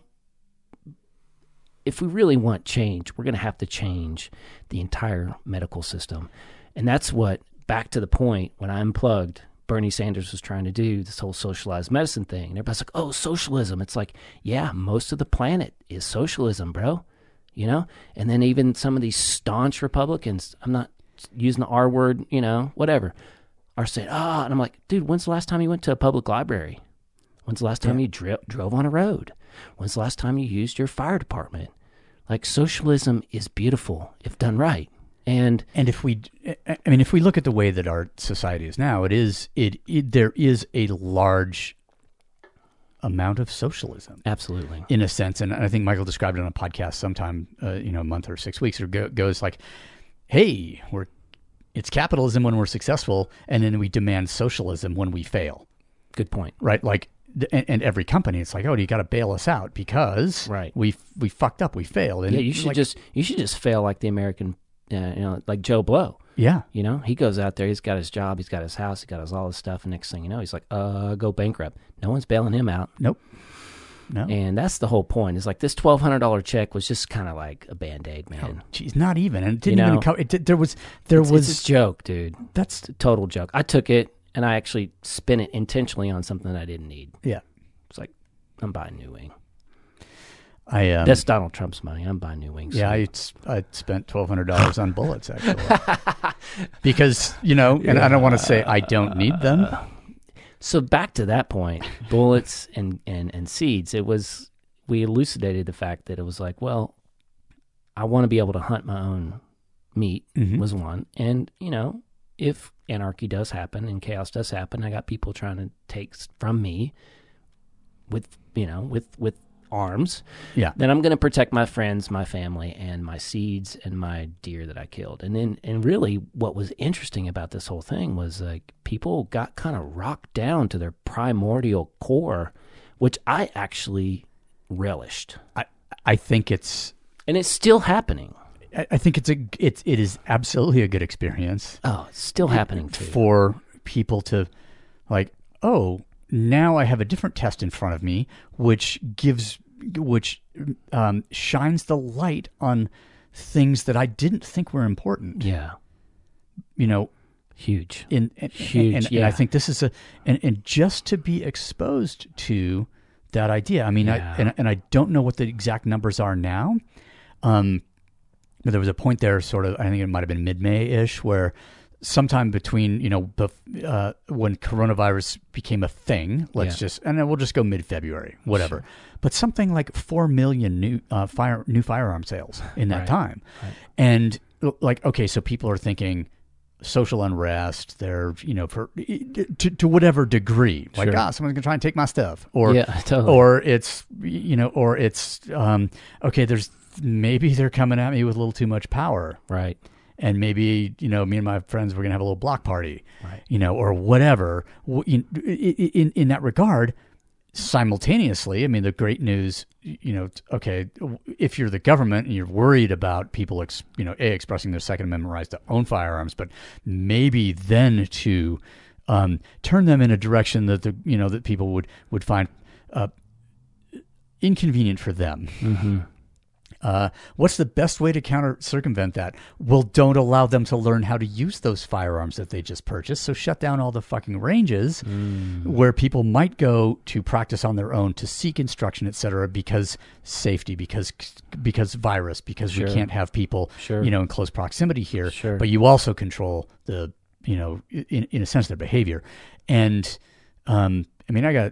I got multiple tinfoil hats, so I mean I can go down this. No, those this are road, good rabbit holes, man. Whatever. To me, it's always there's this old idea of the 4 boxes. Yeah. Which is the soapbox where the politician, shouts about the shit that they're going to do for you, and there's the ballot box where you get to vote. Ooh.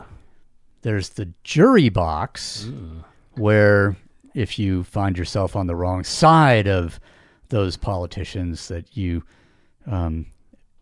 will be judged by 12 of your peers. Should they be able to convince 12 of your peers to get on the jury? Right.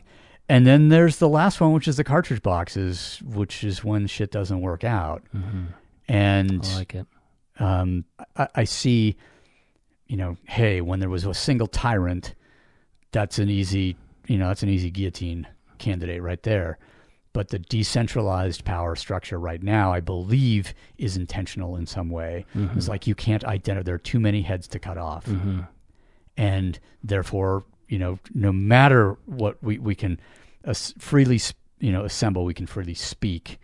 We can do any number of things, but it doesn't, some days when I get depressed, I just realize, okay, yeah, it doesn't fucking matter. Because it hadn't gone far enough.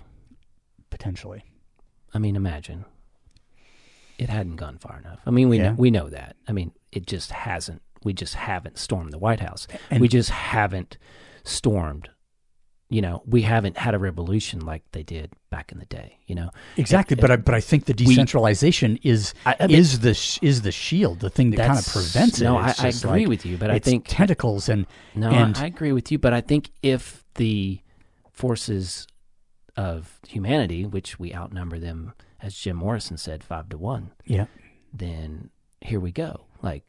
Once we have to take that on, if it was a real thing, then it would be unstoppable. I mean, countries have and people have. I mean, look at the Egyptian Spring, or the Arab Spring. Arab Spring, yeah. I mean, gosh, who would imagine that? We have to think that it's possible, and I actually do think it is. I just don't think we're ready. And the part of what I've been sort of and counseling myself and some others I feel the same way. Is be patient. Yeah. Because the target has not yet shown itself. Yeah. We have these things, and if I go back to this idea, I think the target's pretty obvious. Possibly, but there's there's not an organized.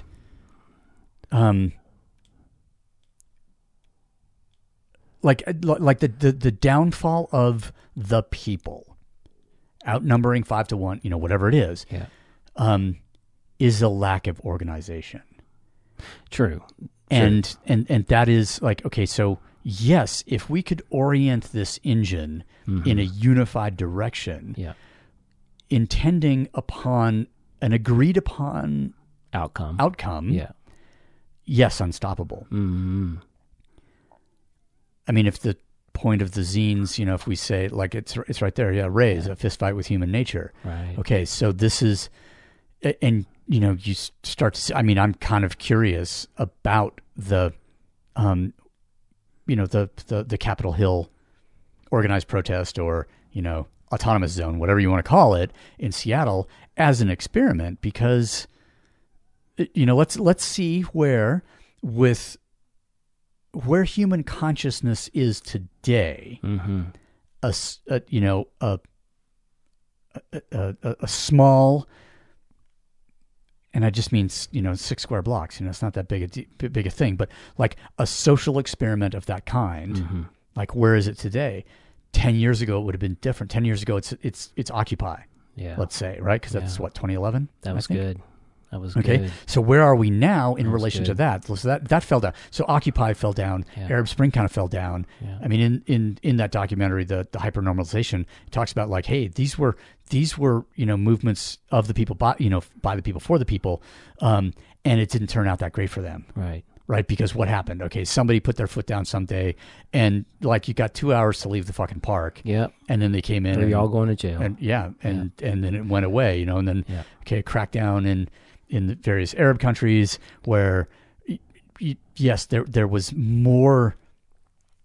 There was a greater effect on the part of the uprising in terms of, changes, etc. Yep. But ultimately, the still the equivalent is you got 2 hours to fucking shut your mouths, or we're coming in. With our disparity of power. Right. And that goes back to the Second Amendment too. That goes back to being able to print weapons off a 3D printer.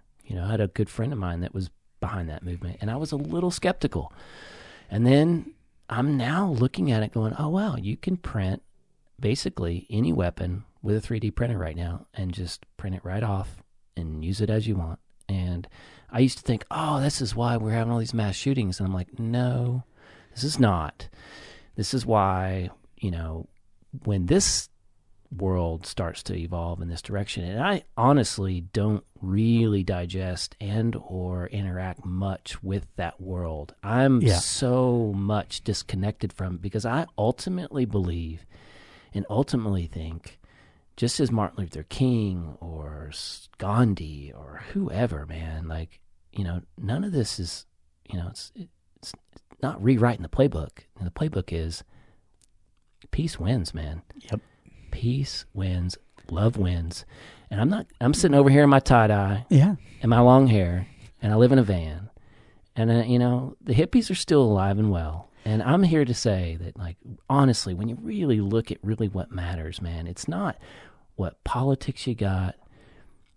It's not what power you have. It's not how much money you got. It's not more riots. All that stuff, man, that's all just, some of it's ego. And yes, there's an imbalance. And yes, somebody got killed. And that is horrible.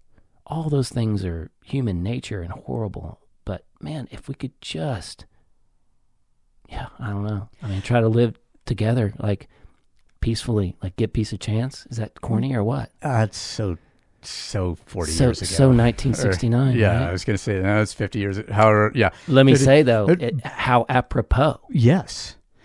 The thing that the caveat to this, the concept, which I do not disbelieve, that peace wins, that love wins, is that it only wins when those are backed, when there's a spine. Sure. Right? When, hey, look, this is the discussion we're having that we want to have. Right. Is about peaceful resolution. Right. Is about love and empathy between us. Right. We were all from the same stardust, man. Yes. And we all have the same needs. Absolutely. Apparently some need more than others. Hence they're making zeros. But I say that, look, these ideas will not be respected by people in power unless they can be backed up. Agreed.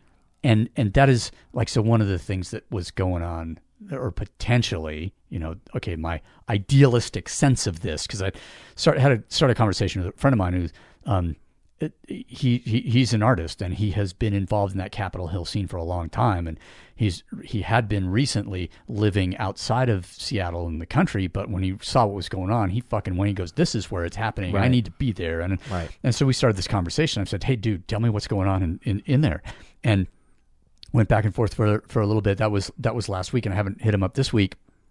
But one of the things, he's just like, "Hey, yeah, the John Brown Society, there are people in here. There are people in here who are very well armed, but we also realize that they are trying to bait us, so that it will be okay, absolutely, for the authorities to come in a violent way. But as long as we are, not allowing ourselves to be baited, as long as they know that we can mount a costly defense, sure, then they will be willing to talk with us." Yeah, that's true.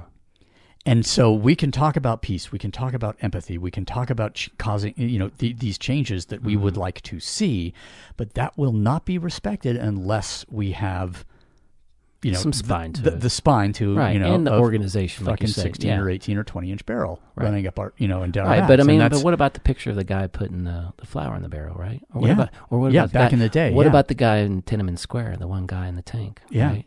I mean, I'm throwing a wrench in the whole thing. Like, I'm just saying, like. And what about the girl who went and, like, handed flowers to the National Guardsmen and then got fucking beat down by the cops? Yeah, there you go. Because, okay, that is the reality that we are living in right now. Right. And no, I'm with you, man. Where that changes, and you see that speech by that police union cocksucker in New York talking about, people are disrespecting, this, that, and the other thing, and I'm proud of this. And I'm just like, if that's what you're proud of, you need to not have that job. Yeah, and you probably don't need to even be a human. Like, when I'm like shaking out all the news and I'm shaking out all the stories and I'm shaking out all the politics and I'm shaking out all the riots and I'm shaking everything through this sieve that I have to like live my life by. Yeah. It's just me, you know, and I have to live with me. I have to wake up every morning and deal with me. I can't really deal with all these other issues other than the fact that like what sieves out is like there's going to be a lot of people that aren't awakened to compassion, and a lot of people that haven't gone through suffering, and a lot of people that haven't gone through pain, and a lot of people that haven't helped people, and a lot of people that are really not even aware of their mortality.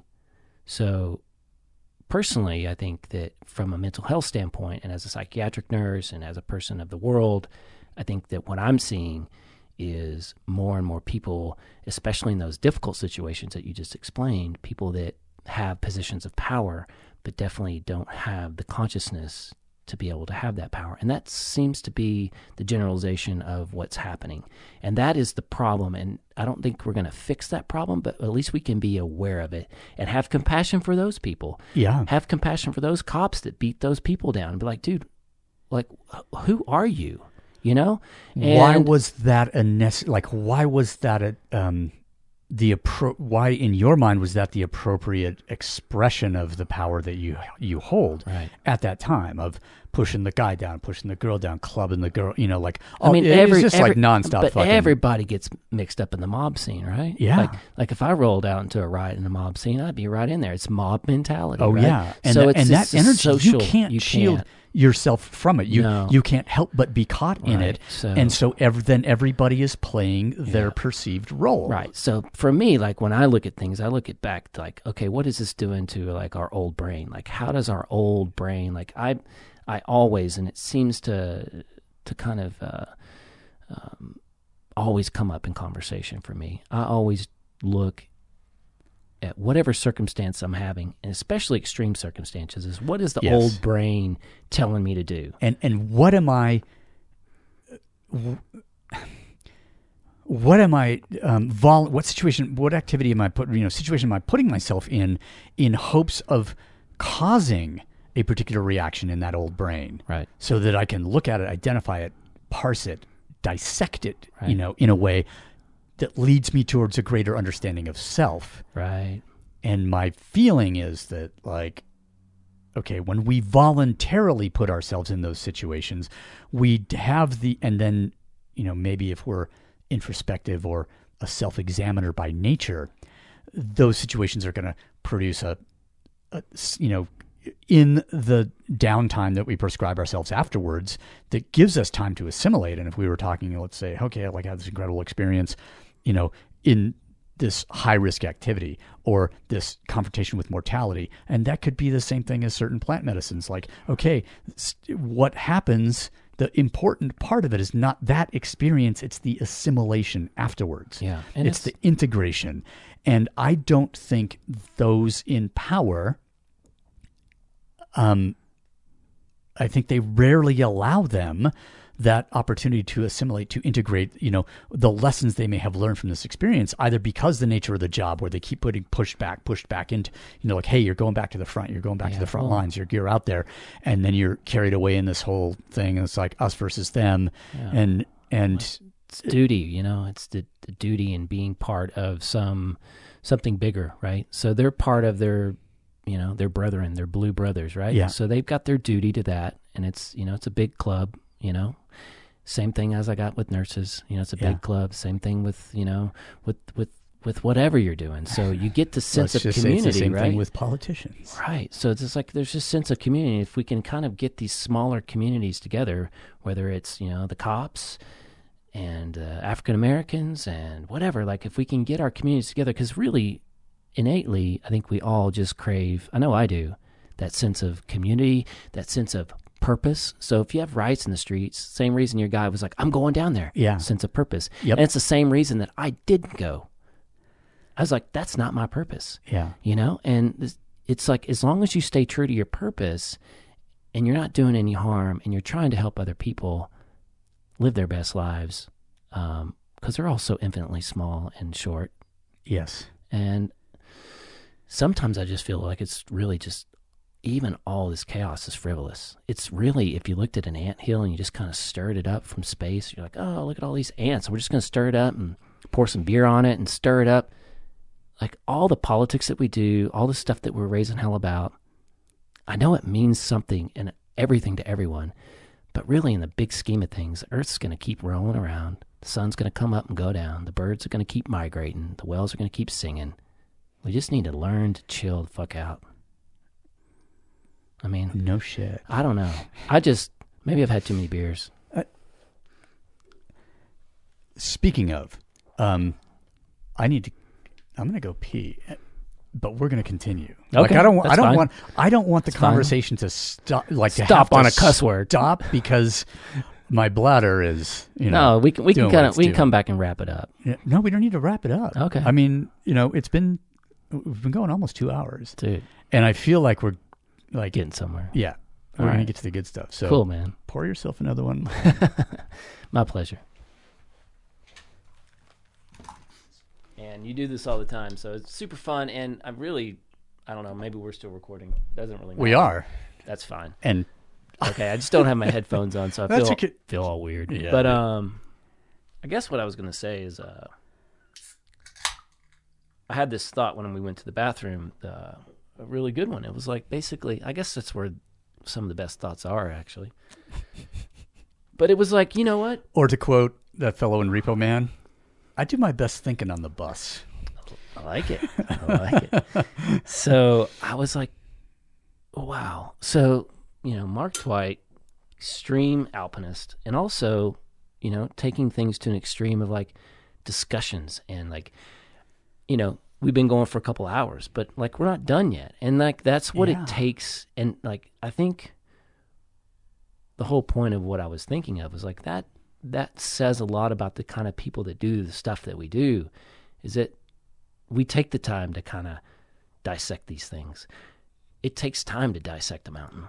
It takes time to dissect like weather patterns. I mean, and it also takes time to dissect like a huge social problem that we have right now. Or a small social problem right, of like who are you tying to some in? stranger for 2 hours. No shit. I never met you, but we're having a fantastic time. And it's like I was telling you earlier, my friend's like, how do you know Mark Twight? I was like, I don't, but I do. Yeah. I mean, we're of the, we're the same mold, man, just different people. And when we first started talking via, the social media, I was just like, I recognize this guy. Right. Like I see the spirit. I sense that spirit. And something that came up with a podcast we just posted, episode 121, with Thurk, where he says, I'm going to have to completely disagree. And my response was, well, then we can have a conversation. Exactly. And I think this is something that's missing in a way right now, is like, that I think people don't recognize, is that a lot of these things, like whether it's base or climbing, you just walk up to the exit and you go. And it's like, no, whoa. Yeah, there was a decade that led up to that particular exit. Or there was, like, people go, oh, yeah, you climbed the Slovak Direct in 60 hours nonstop. And I said, no, it was 20 years plus 60 hours. Exactly. It's like, and I think it's the same way with conversation is, 15 minutes, I can be whoever the fuck I want to be. Right. Yeah, and I think that resonates too when people say certain things about certain things that you do or I do or other people do. They'll say whatever they want to say, and I'm like, man, I've been training this for this, and this goes to COVID, and this also goes to some of the latest kind of speed flying I've been doing. Is like people say something, and I'm like, I've been training for this my whole life. Yeah, and like you said, I mean, for me, my life, as a psychiatric nurse, intertwines with a lot of the mental training that I do, which intertwines with a lot of stuff that I do on the outside, and also all the internal work. So, and really just to wash it all down, we're just, coming into this podcast, I was like, what I want to gain out of it, or what I want to say. I mean, and really it's just, I just want to help, and it's not, And that's the thing. I mean, I'm here as just a human who've been gifted this incredible life and have lived in America where I, was in a blue collar family, and I'm 90% of the planet hasn't made a phone call or taken a shower, has running water, and it's like, what do I have to say, and how am I going to do it? And it kind of goes back to what you're saying. Like, I've spent my whole life trying to help, and what's happened, And this goes back to being a teacher, and also especially in psychiatric medicine, because I work with so many sick people and we discharge people all the time. And I'm like, I didn't help anyone today, right?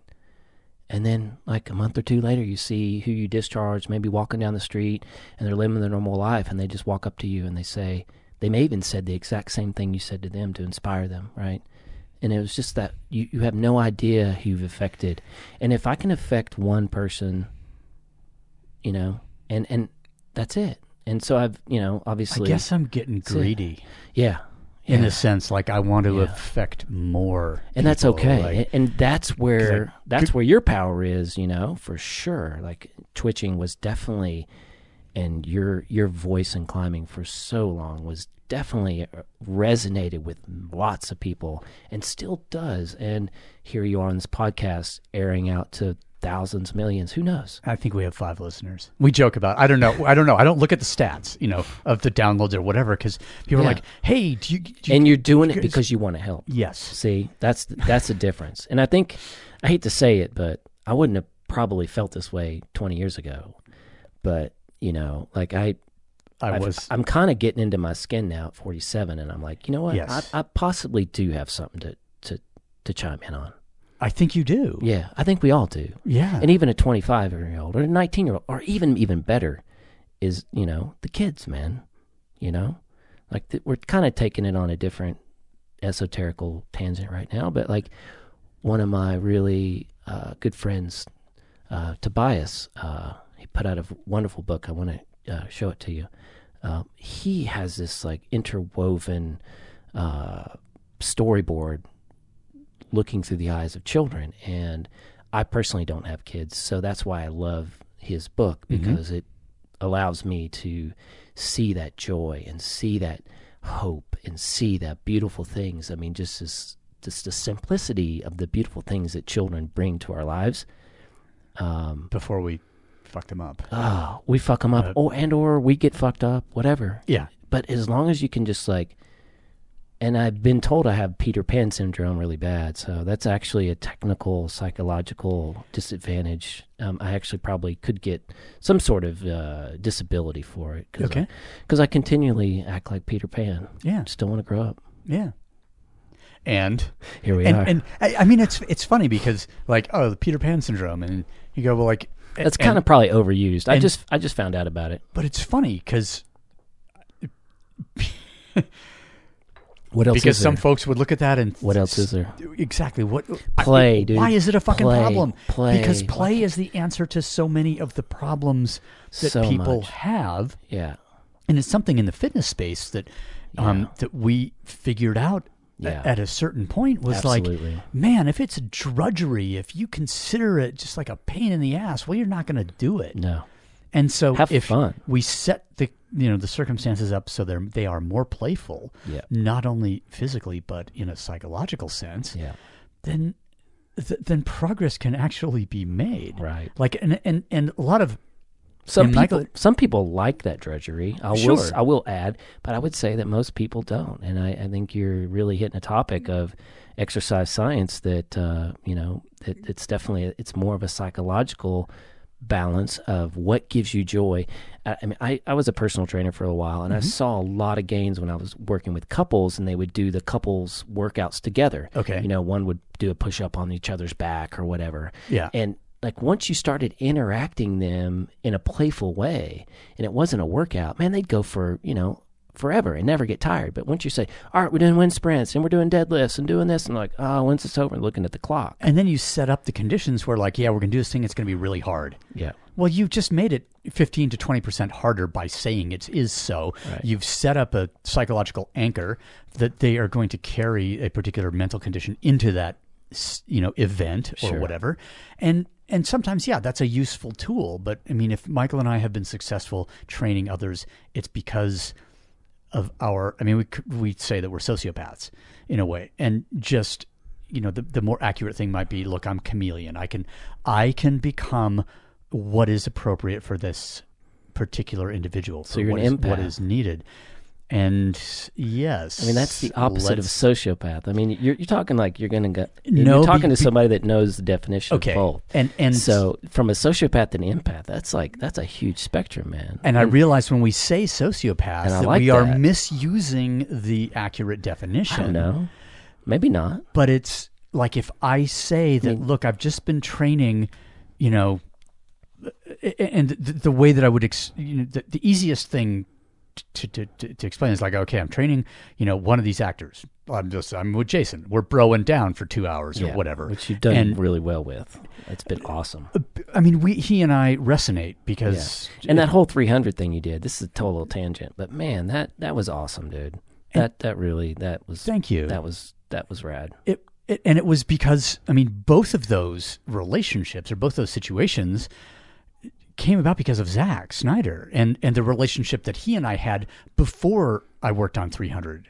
That when he was shooting commercials, we had a relationship. That we had a friendship. We had, and the reason that those outcomes were the way they were is because of the enormous respect that I have for him. Yeah. Because that I would do the last.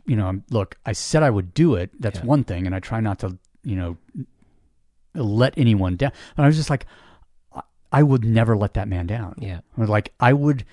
Right. And, that's kind of like, and did sacrifice my own health because of what I said I would do for him, because of the enormous respect that I have, and to resolve, like to figure out, okay, like this is fucked for me. This is an uncomfortable situation, but I need to figure it out because of the commitment that I made to another man. And I think that is like, I look at that now and I realize that I couldn't be here. I couldn't be who I am had I not had those relationships, had I not understood what commitment meant. When, like, look, I will hold the rope as it's going through my hands. I was thinking the same thing. When the whole time I was like, that's climbing partnership. Yes. And that's where it is. And that's where so much of how my life comes from. Right. But man, I mean, even with paragliding, speed flying, base jumping, all that stuff, there's nothing more profound than holding the rope to another human soul. And, and there's really, I don't think there is anything like it. And for me, like I used to, I went through, when I first started climbing, I didn't understand what the rope signified, what it meant. Yeah. Then I went soloing for, I don't know, first big routes were, for about a 10-year period. That's how my experience was that. Right. I didn't learn what the rope meant until I came back from soloing, and I realized, because I had the confrontations with mortality, I had understood how fragile life was, what it means to take responsibility for another human being. If it's just me, like who gives a, I'm not going to know. That's sociopathic. Okay. And that's good, and that's where it's at. But yeah, I mean, when you start tying into other people, that's where the magic starts. And, I totally agree. And you have to kind of go, not you, but people maybe. I can only speak from my experience because I've just had my life, right? Yeah. But that's been my relationship with climbing too. I don't get into climbing unless I'm actually happy with the people I'm climbing with. I haven't climbed in over a year.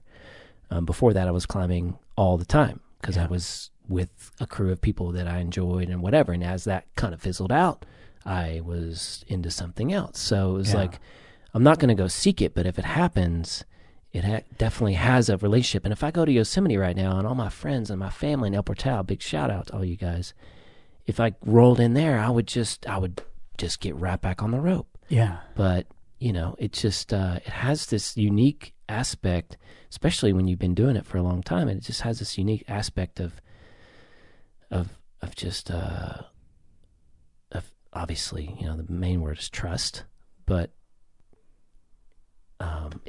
there is also an empathy. Like there is communication. There is energetic communication going up and down the rope.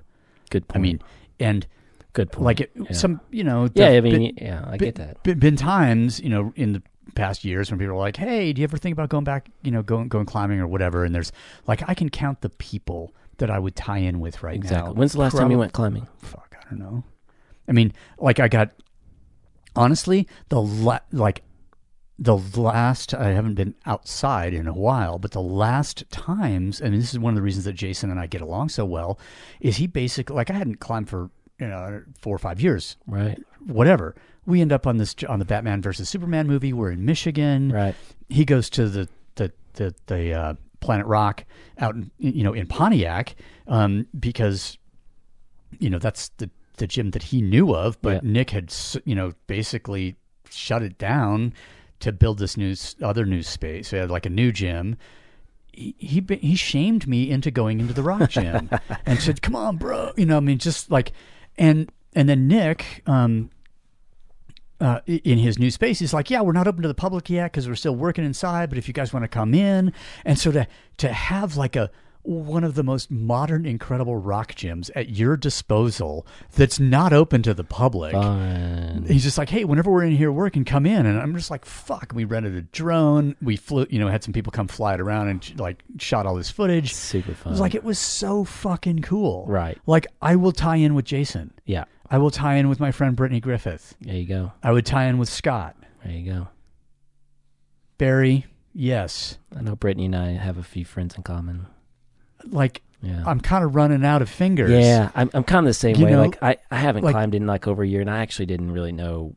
Like, I kind of took a big fall last year and kind of rocked my world. That's a whole nother story. But I just recently came through New Mexico, and my good friend, buddy Dan, and he's like, "Oh, we're gonna go up to Cuesta Dome, man. I roll in literally like midnight. I wake up next morning like 8 o'clock. I'm like, "Hey, man, what's up?" And I'm like rubbing my eyes, I was like, I just drove like 12 hours. Like, "Oh, we're gonna go to Cuesta Dome." I was like, "Oh, what's that?" He's like, "Oh, man, you got to get on Cuesta Balance." I was like, "Dude, I hadn't climbed in like over a year." What zone? Where in New Mexico? This is north of Taos. Okay. So nice. And again, he's been a climbing partner with me since like the early 90s. I taught him how to climb. Now he's like this awesome climbing guide, The master teaches the teacher, right? And I'm like, "Man, I hadn't been on rope in a year." And he goes, "I got to show you this route." I hadn't been on rope in a year. And it's like this 6-pitch, 511 plus thing, right? And I'm like, "Man, I don't know." Welcome back. Yeah, dude. And I was like, "You're leading all the pitches, right?" Which is one of the most glorious things that can happen, like your first day back. I mean, I showed him how to put hexes in like 91, and he's putting in these tiny micros on 11 plus R and just super slab dyno into these tiny little crystals and stuff. And just, he has this thing flawlessly. It's art, dude. He just, every pitch. And I pulled on the rope like twice. Like I was like, "I can't figure out this move, dude. I cannot smear that 11C slab." I hadn't, whatever. My shit ain't working. He had it on lockdown. And my whole point was, it was an amazing climb with an old friend, old climbing partner, fantastic outing. And that was the last time I climbed. And that was, late May. But, and that was amazing. And then just to be like, "Oh, I kind of know how to do this." I mean, I pulled on the rope twice, but I did pretty good. But what it doesn't, but it's not all good about the or experience. bad. It's about the experience. Yeah, and, it's and just that's like, the thing. When you start climbing a long time, it's not about the numbers, man. And I really appreciate that with some of your articles. You're like, you're sitting around, flexing about your nice new 12A, but like, let's look beyond that. And I know that has a lot to do with self-discovery, but it is and I think the thing about it, and having been around in the gym, the physical fitness space for a long time, I realized, let's just say the numbers on the barbell or the dumbbells or the kettlebell, whatever, are the same as the numbers on the climb. Okay, we're using these things. Okay, first of all, the number or the grade of a climb gives us an idea of what to expect. Sure. Right? So there's that. But then it's also becomes a numerical, some system of measurement. Sure. That allows us to gauge our own progress against an otherwise sort of unknown thing. Good point. Like if you went into a gym and there were no numbers on anything, you wouldn't and you tried to base, because look, I can look at a rubber bumper plate versus a steel plate. They might weigh the same. They don't look like it. If I'm trying to understand the weight based on appearance. Sure. But or I'm trying to understand the difficulty of a climb based on appearance. Okay, that's a completely different thing. If there's this number designation, then it gives us a prejudice about the experience we're about to have. Absolutely. Which can be good or bad. Hence the reason your best friends never told you how hard the routes were before they put you on them. Exactly. They're like, I don't know how hard that is. Like, I think you can do it, Mark. Yeah. And you're like, and you send it. And you came down and you're like, dude, that was how hard? Yeah. And then I'm either going to pat myself on the back or I'm going to go, dude, it was 5'6", or whatever. Just like he said to you, right? Yeah. The old sandbag thing. I mean, so there's there is a little bit of a sandbag component, but you look at these numbers and then ultimately those are sort of touch points, reference points, some way of organizing our brain in relation to the experience, but they are not the experience. Right. And when we start to use the number to identify the experience, we become more disassociated from it. Right. No doubt. Everybody's like, why don't you climb? It's like, I don't have anybody to climb with, Oh, this great route or this and that. And it's like, I need the experience too. In my life right now, it's like, I don't crave numbers. I don't crave things. I crave experiences with really close friends. And so there's a social aspect. There is, but really it's been, because of this whole Corona thing, I've been doing a lot of stuff alone, like to the creepy ends, to where people invite me and I'm like, no, I'm going to do my own thing. And it's like, I think there's a balance there where you start to realize, like, you have to have this self-awareness of whether it's climbing or socializing, that, you have to kind of have that balance, but you also have to be true to yourself. And once you start being true to yourself, I'm like, everybody's going to go do that. And you're going to go hiking around out in the Oakers by yourself. And everybody's like, what are you doing out there? There's nothing out there. And I'm like, that's the point. Yeah. No one's out here. And like I said yesterday, or typed yesterday, I was just like, the Oakers, it's not Los Angeles, it's not what the Wasatch has become. Yeah. Where you can't find a place of solitude, essentially, because it is the front, it's this full-on front country. You got to go to the Uintas. But the Oakers, like especially that side, or you go even further towards Nevada, then now we're getting into like, okay, you can lose yourself out here. Yeah. You can like lose/find yourself. It's pretty incredible. Like, I drove into Salt Lake a couple of years ago and I went to the REI, literally my first hour in Salt Lake ever in my life. I drove into the REI. I think I was getting some ski stuff. And I pulled into the parking lot and I remember looking left and looking right at the REI, and I walked inside, and first thing I asked the guy who was helping with ski stuff was like, what's that stuff to the left over there? And he was like, what are you talking about? It's like, oh, those big snowy mountain range over there. He's like, I don't know what you're talking about, and literally, like, for me, and then I just like, I don't know why, but I've been going out there for years, for probably since I've been lurking around here for about 3 or 4 years, and that's where I hang out in the winter, and that's where I hang out in the summer, and I don't really see many people. And I do kind of play around, here, and I do love the Wasatch for what it has. Yeah, but is access. But back to that whole thing of like, what makes you tick. I don't do cities very well, and I see lots of people walking up and down the streets here. I see lots of people having fun.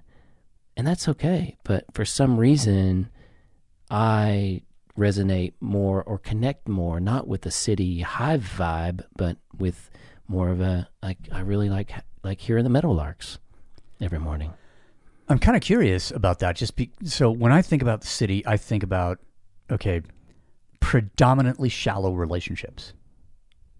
I don't see you as seeking something like that. That, okay, you go to Horseshoe, let's say, so you immediately you go to you're like in the subculture, and then you're going to probably identify within that, because this is, how we are as human beings, and we can, okay, so you're there, it's a flight, it's a flight zone. So within that subculture of flight, there are going to be different different subdisciplines. You're going to find the one that resonates with you, and that's going to, and all of a sudden you've established a point of connection, a deeper point of connection with a particular individual based on what they do. Yeah, sure. Right, like based on the subdiscipline that they're into. So if if I go to the Verdun or whatever, I'm not necessarily going to find my, as an alpine climber, I wouldn't necessarily have found my people there. Yeah. But then talk a little bit and you realize, like, okay, they're sport climbers. There's like, okay, and here's someone who's down here because the weather's shitty in the Alps. Yeah.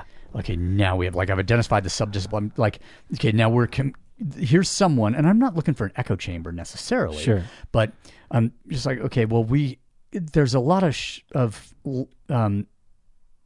there's a shortcut to deeper communication based on shared experience. And I think it just takes time, because you just keep hitting that wall after a lot of time. You just keep going these different routes, these different ways, and you don't really get the type of feedback that you think you deserve and or that you feel. Or you're seeking.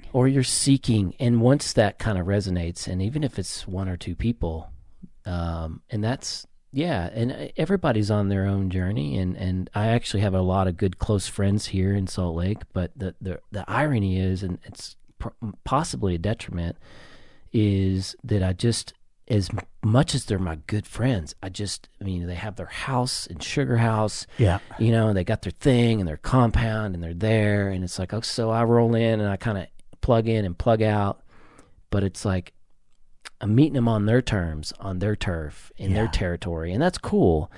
But around that territory is all these people and all these moving parts and all these cars, and just even driving in here, it's just, I can hear the hum of humanity, which is awesome. But for me also, I've noticed, maybe I'm a little different, but I get a little nervous. I get actually some mild anxiety. Okay. And I'm good in traffic. I can wheel my van around, no problem. But I just get this, like, okay, it's unpredictable. It's almost like this tribal thing. Like, all right, I don't know these people. Like, I'm in different territory here. And when I'm like out in kind of no man's land, that was part and has been part of my journey, is the actual way of keeping my own sanity is to control my environment. Yeah. So if I'm in a city, I feel like I'm out of control. If I'm out, in the Oakers, and I can see just like a sentinel, or just like some. So my journey has been, and like most people, you have to find where you stick. And so for me, it's been to kind of get to the root of what it means to be, a nomad or a gypsy. And really it's kind of, for me, to what makes me happy in this life right now is to be as true as I can to my primal self. So that means I actually consciously think about what it is to be primal. And that means, like, creating my own safety, creating my own structures, creating my own safety net. When I'm in my van and it's raining out, I'm like, oh, I have a shelter. Like basic number one imperative. This sounds frivolous, but man, like every morning I wake up, I usually try to do like 10 to 15, like almost asanas, but gratitude. Take 10 things that I'm grateful for every single morning. So tangent, but a lot of people ask me, they're like, well, how do you do it? You're out there by yourself alone, and you travel alone, and you're alone a lot. And I do relish human connectivity, and I've had some incredible people in my life, and still do. But I think that resonance of gratitude, if I wanted to share anything that made a difference for people, especially mental health, is that gratitude. And then put it in global text, and again, like we talked a little bit about it, but it's like, globally, like what are we talking about? Like you're a human in the United States of America, right? Yeah, you're worried about your phone bill. Yeah, you might have got laid off. Yeah, your wife might be cheating on you. Yes, life sucks. Yeah, you have a drinking problem. I know all these things suck. But, dude, you're not getting bombed at Baghdad. You're not starving in India. You're not stuck somewhere in some prison camp. You're not a member of a tribe that is, has another tribe that wants you to not exist. Right. And actually, that would be a pretty good life. I mean, that personally, like, I think personally, like you mentioned that, and I think the people that are living more close to what it means to be human are living these more pure lives. And I don't think necessarily, not to take that out of context, but I'm thinking in the more of the worldly aspects of all these pressures that we have to think about, oh, am I successful, and how much money do I have? And we're still human beings, and all we really have to do is eat, sleep, and shit, and take care of our own. And we've created all these constructs that are all our own creation that really they do have value because they are valuable. Mm-hmm. But when I try to self-talk a lot of people in mental health before discharge, or when they come there, they're in the psychosis state.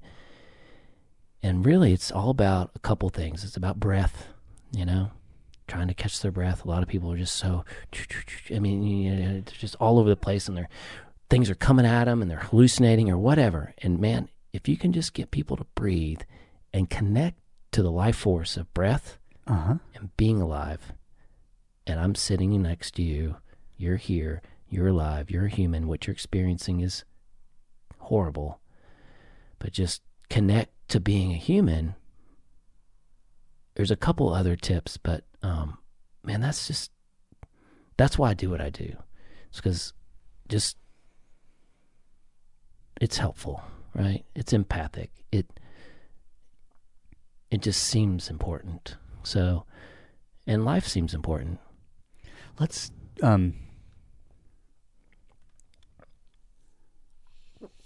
maybe that's the whiskey.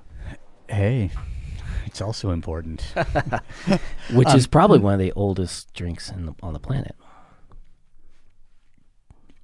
It could possibly be. That would be a Nick Laz question, because when he came in one of those podcasts and just totally schooled us about the history of drink. And I love it. He's like hanging out with him and understanding like the value of human exchange influenced by or over the various spirits was like absolutely remarkable.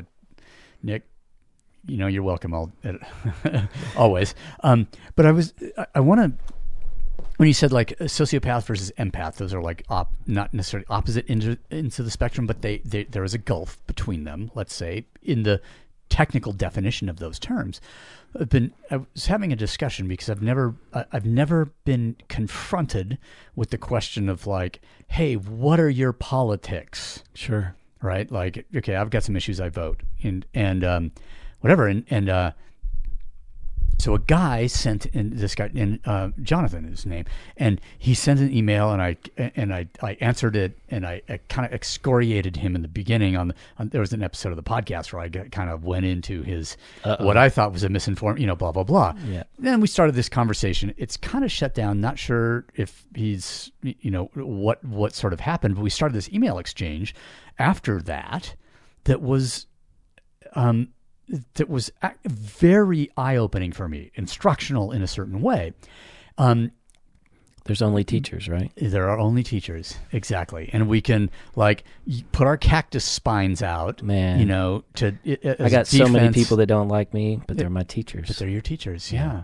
And I think that if he and I sat down, I mean, for sure, if we sat down, we'd have a conversation, a very interesting, mutually beneficial conversation, et cetera. But one of the things he came up with, or he asked about it, was he said like, hey, your podcast, you said something about this and that. And I wouldn't have taken, I had read his email, developed my character, Sure. You know, that okay, this is the person I'm addressing based on this email, Right. which is always total bullshit. Yeah, You know, totally. it's never going to lead anywhere good if, Right. like, you're trying to build an entire human construct based on like one bit of text exchange. Okay, so that's not going to work. But we're going to do what we do, because we are also our own constructs. Right. In a way. And one of the things he asked about, he was just like, look, you said something about being, you know, like, I don't know what an empathetic libertarian is, you know, or whatever, but like, I felt like compelled, because he said, look, I'm a bit more of an anarcho-socialist or whatever. I had to look that up. Basically, but it is a thing, you know, Yeah, like it's, okay, sure. this is a particular point of view. It's not too different from what I believe in. Yeah, I bet not. It seems to resonate. It does, you know, it's just like, those are two hand in hand. fuck. I mean, you don't want centralized government. You don't want all this bullshit anarchy, right? But Yeah. you want to take care of everybody. And And everybody you want a little bit of a safety net, but you also Yeah. want people to be motivated in some way. Yeah, you don't want to take care of everybody. Yeah. Yeah. I mean, everybody has to have a role. So tribalism, man. Like, you know, And not in the negative way. no, well, I don't even know what negative way that would be. I'm just talking about like when you have a sense of community and you're brought up a certain way and there's rituals that bring you into manhood or womanhood and you have a sense of where you are in the world. Ooh, time out right there. Rituals that help you make the transition from child to adult. Sure. Especially important for men because we don't have a physiologic transition point. Good point. And I think those rites of passage are gone. And this is something that I think we talked about when Jack Donovan was here, and something that I've looked at for forever is like, I had to manufacture my own rite of passage. Me too. Because it didn't exist. Right. And where Same it thing. was something that was integrated into the tribe, into the social circle back in the day. Right. And when, you swim out to sea until you can't swim anymore, and then you try and get back. Yeah, some motherfuckers ain't getting back. Right. Right? And then you're just like, well, okay. Well, not to make it dark, but like it is here, but we didn't subscribe. Okay. And What do you think it is? Well, like the I mean, rite of passage come on, is man. now. Come on, man.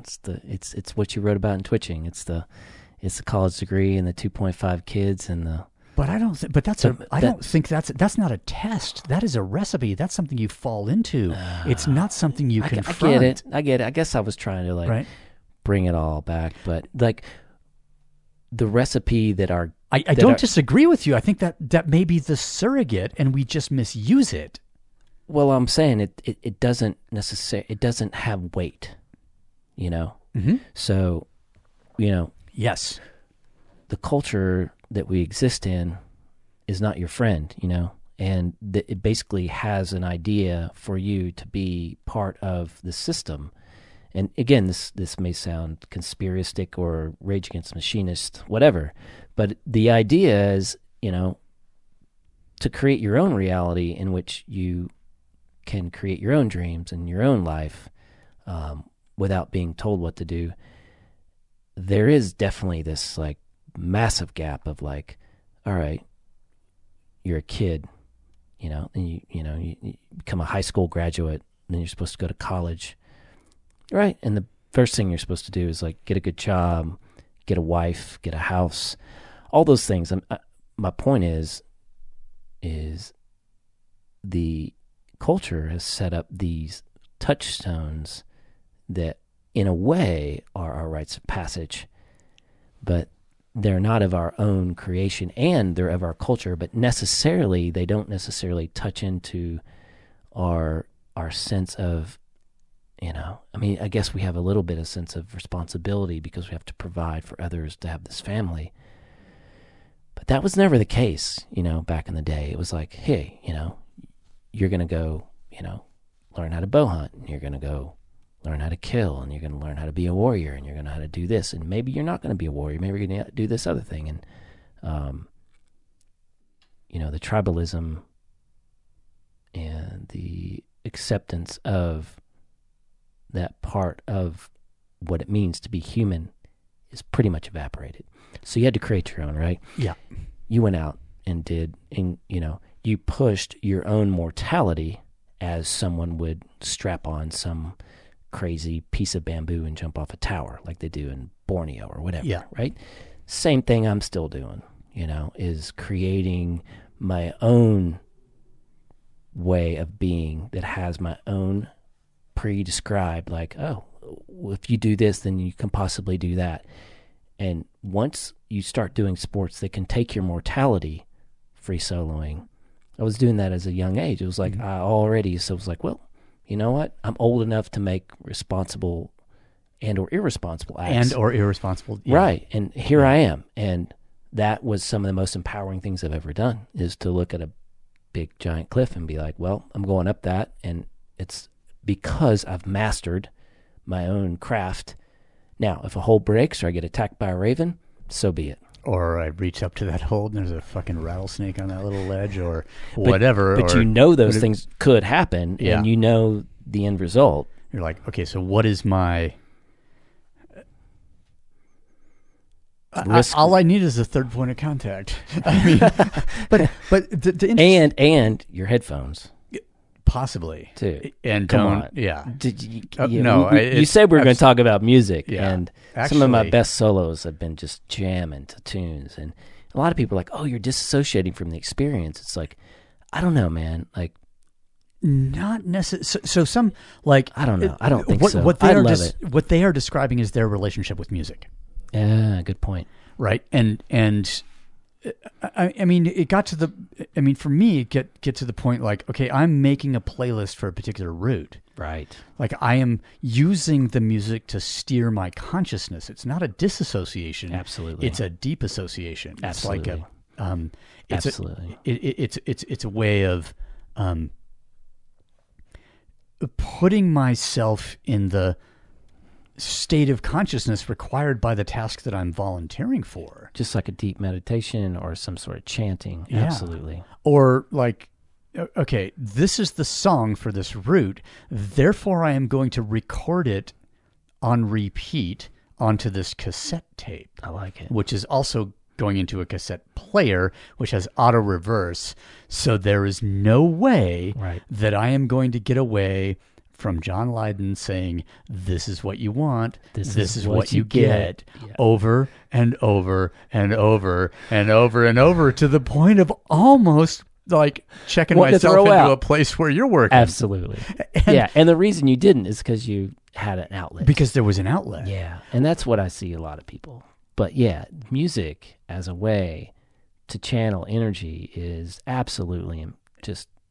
Or to channel, but also I think to accumulate and reorient. Or I look at it as a way to, okay, I'm accumulating this energy, and then I'm spending that, aiming and then spending that energy on something. Oh, it's a deep trance, I mean, when you're 2,000 feet up on a mountain and there's nobody up there but you and your music, and the tape deck goes out. Yeah. Okay, that's a... Yeah. And that happens. Yeah. And, that happens. And you're like, oh, shit, I'm stuck up in this 5/8 off width, and I'm breathing real heavy. Everything became... And that's all I hear. Everything became reality real quick. All that dead can dance is gone. It's all just you're breathing, and you're kind of sketching at this point, son. You better get your stuff together. Yes. That's fun.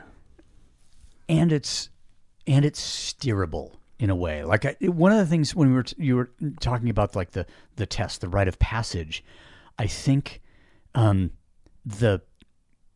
an I had something in my head there that I want to like trying to explore, maybe, is to say, look, I think what has happened is we don't have this. Let's say the rite of passage, and I go through it, and then I become a blank slate again.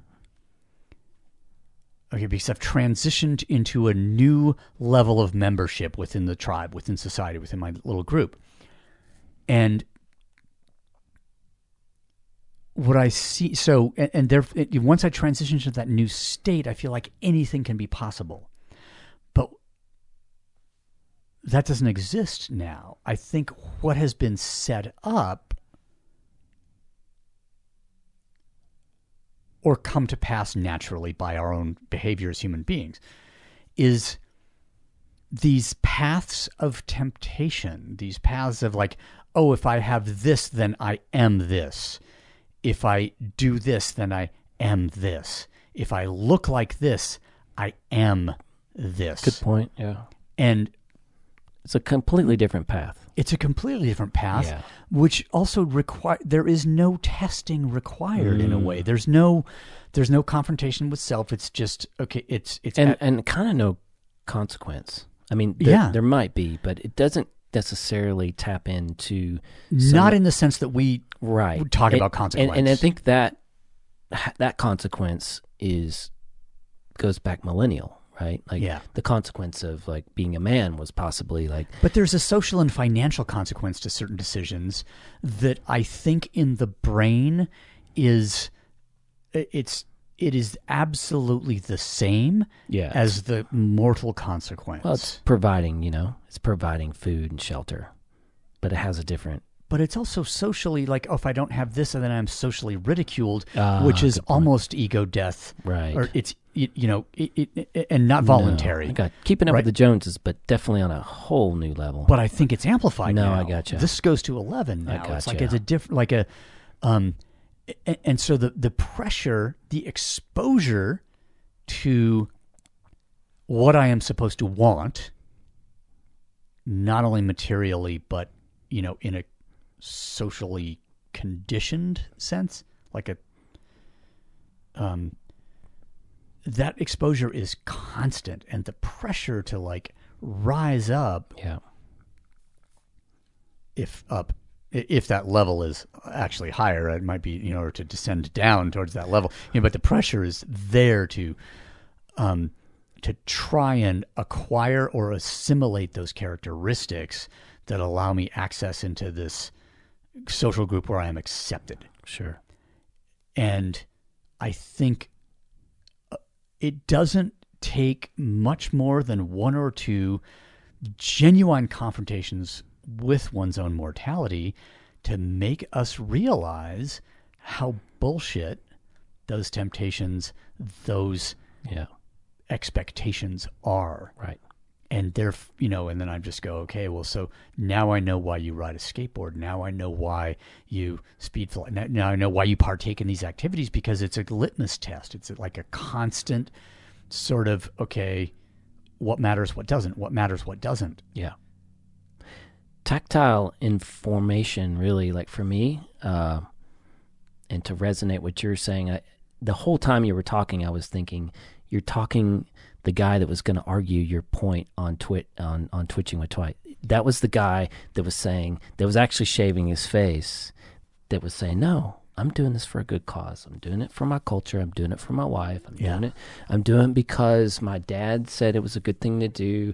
It was the guy that was shaving his face and really had no real reason why he was doing it. But I'm doing it also, I'm doing it because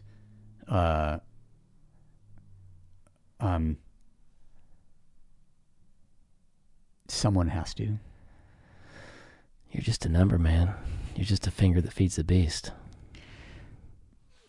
That's, yeah. I mean, yep. And you're right. And the disillusion that happens with most industrial humans is the detriment of kind of the de-evolution of humanity, I think. Okay. That's just simply put, I personally feel like humans have de-evolved probably since like the 50s. Industrial Revolution came in and we became these things that could turn gadgets, and we became these cogs in a system. Until we became the gadgets. And now the gadgets are the gadgets, and now we're kind of designing the gadgets, which is cool, but I honestly feel no more alive than when I definitely can reconnect with elements like fire, water, sun, wind. Basic stuff is what keeps me. How do other people go about doing that, though? Like if we think about like the person who reads Twitching, but sort of justifies their, look, I'm not a revolutionary position, but I would like to connect with water and fire and air. Man, it's easy. It's, you see it every day. People go to the beach. Yeah. They go to the beach. They sit there all day. They get sunburnt. They're looking at the ocean. They're connecting. And they maybe don't realize it. Yeah. They don't. And it's good. And it's okay. But I think some people do. But it's sitting by the river. It's, it's building a campfire once a week. It's simple fucking things. Like last night, so everybody, the crew went out to Bear Lake or whatever, and there was Michael or Aaron, whatever, posted a picture, and they're sitting around a fire, and I'm just like, God damn it!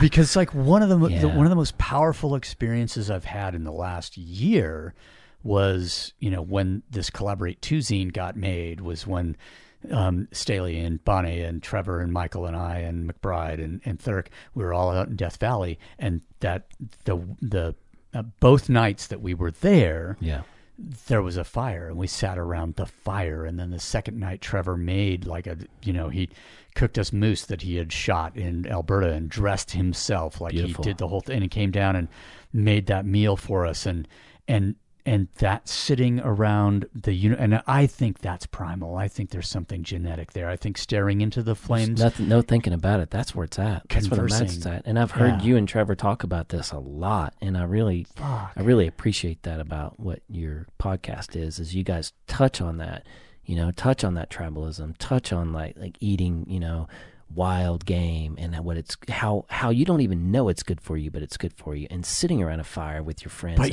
when you eat it, what it is, like it's bringing something. It's like, in a way that, yes, the moose meatballs they tasted good, but I was eating the energy of the earth. Absolutely. Like I was, and not in a designed way. Like, let's just say the factory farmed cow. Dude. It's also the energy of the earth, but it's designed. And you're nailing it. And it's, and you're nailing it. I mean, everybody asks me, is like, well, you eat meat? And I'm like, yeah, if it's wild, and I've just found that out about myself. It's like, if I eat anything, like I'll eat anything wild. I mean, I don't care if it's roadkill, but if it's not from factory farms and it's from, let's just say it's even from your farm, that's fine. I'll probably eat it. But like and this from when you start on different journeys where you start understanding about what you eat, the different things that you can experience and the suffering that you can experience through those animals. And once you get to a certain point, whatever that is, and that's just me being sensitive possibly, but like I can sense when I'm eating something that has suffered. And you definitely genetically are, like, you are ingesting, not only if you're ingesting these things that are being tortured, I mean, that's why a lot of vegans are vegans. They're like, I'm not eating anything that has been tortured. And it's like, I mean, the hormones that are excreted, all the stuff that's excreted in that meat, you're putting in your body, and then therefore you're going to be that. And the spirit of, okay, this is an animal raised solely for a purpose. And I think there's something there that despite the moose, I'm just going to go back to the moose because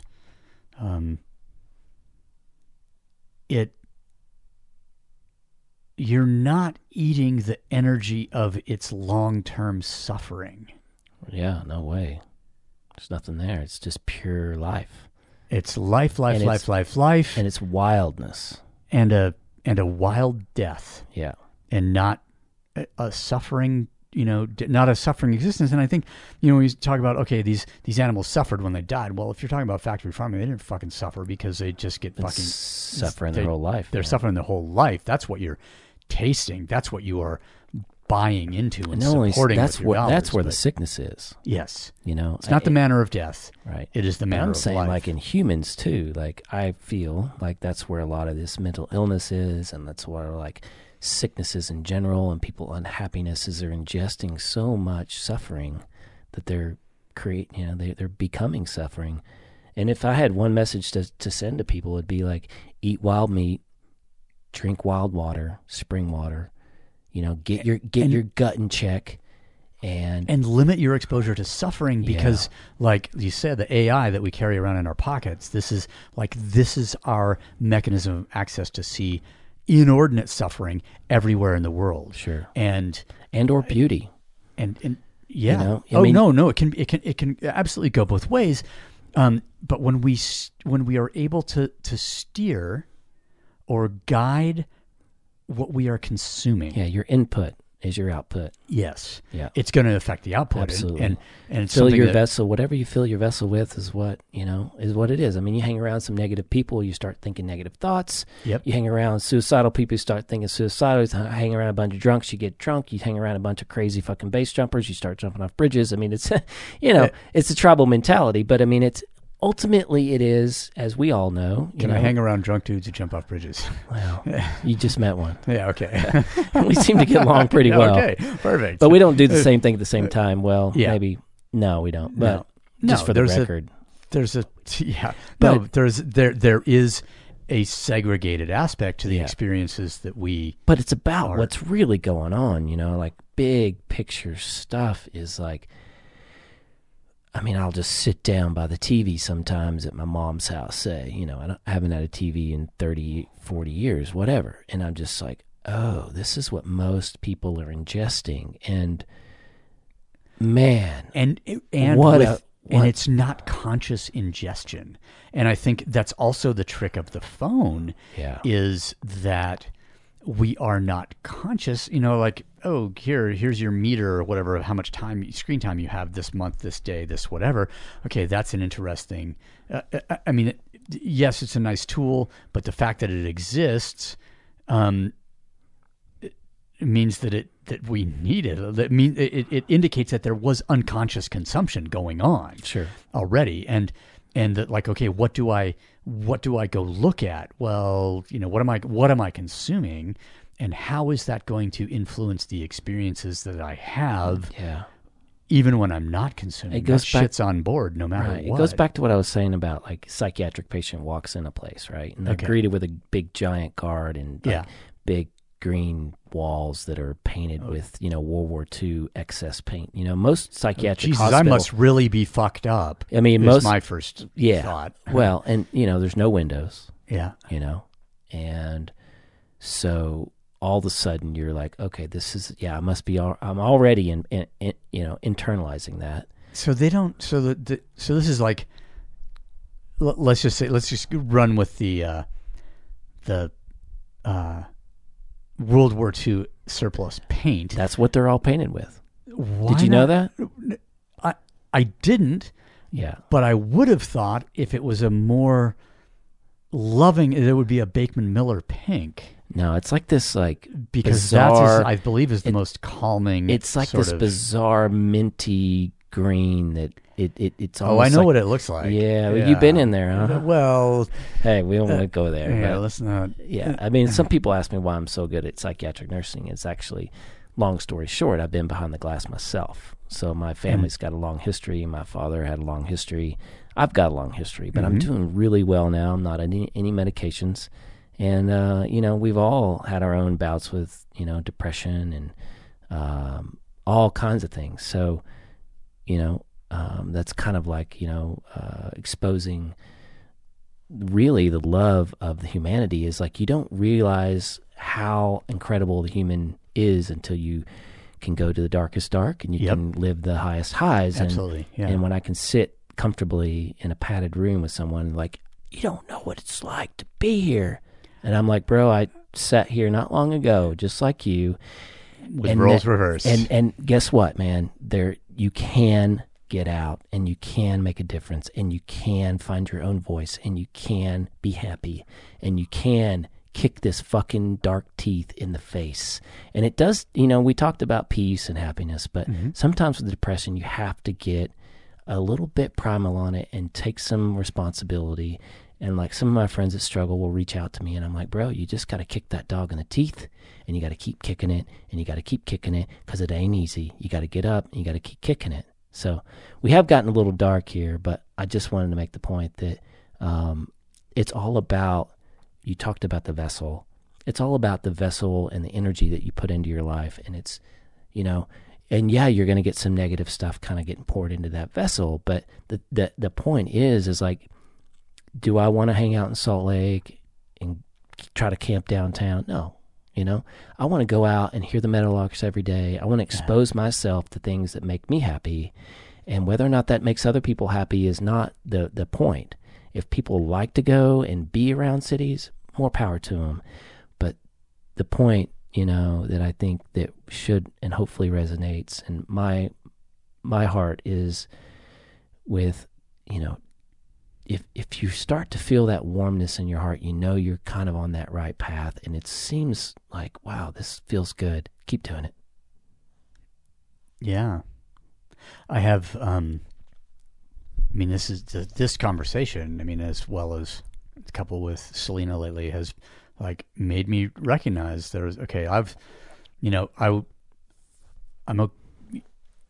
lot of the greatest achievements, accomplishments, whatever, in my life, they've come from this sense of personal torment, or they've come from anger. They get like, I'm good when I'm writing and I'm angry, I'm a good writer. Totally. And I get it. When I'm,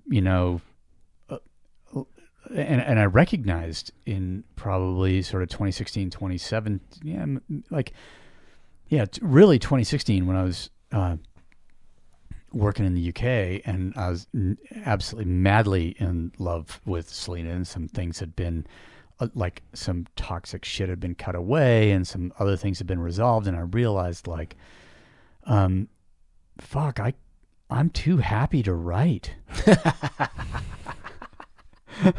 It's so true. It's so true. Which is completely so like, it's unfortunate. And there was a period there where I was doing actually like other different work, and based on the input that I was having, and the things that I was like seeing the absolute positive benefits of the work I was doing with different groups of people. And even if it's just in a, when I understand that like what I do on these movie jobs, it's not just like, oh, I'm going to make this, we're going to create a superficial shell on top of this person. Sure. It's like some of these people, like, okay, I have a very dear friend, and at the end of our sort of 3.5 months together, she's just like, you fucking saved my life. Wow. And I go, okay, fuck.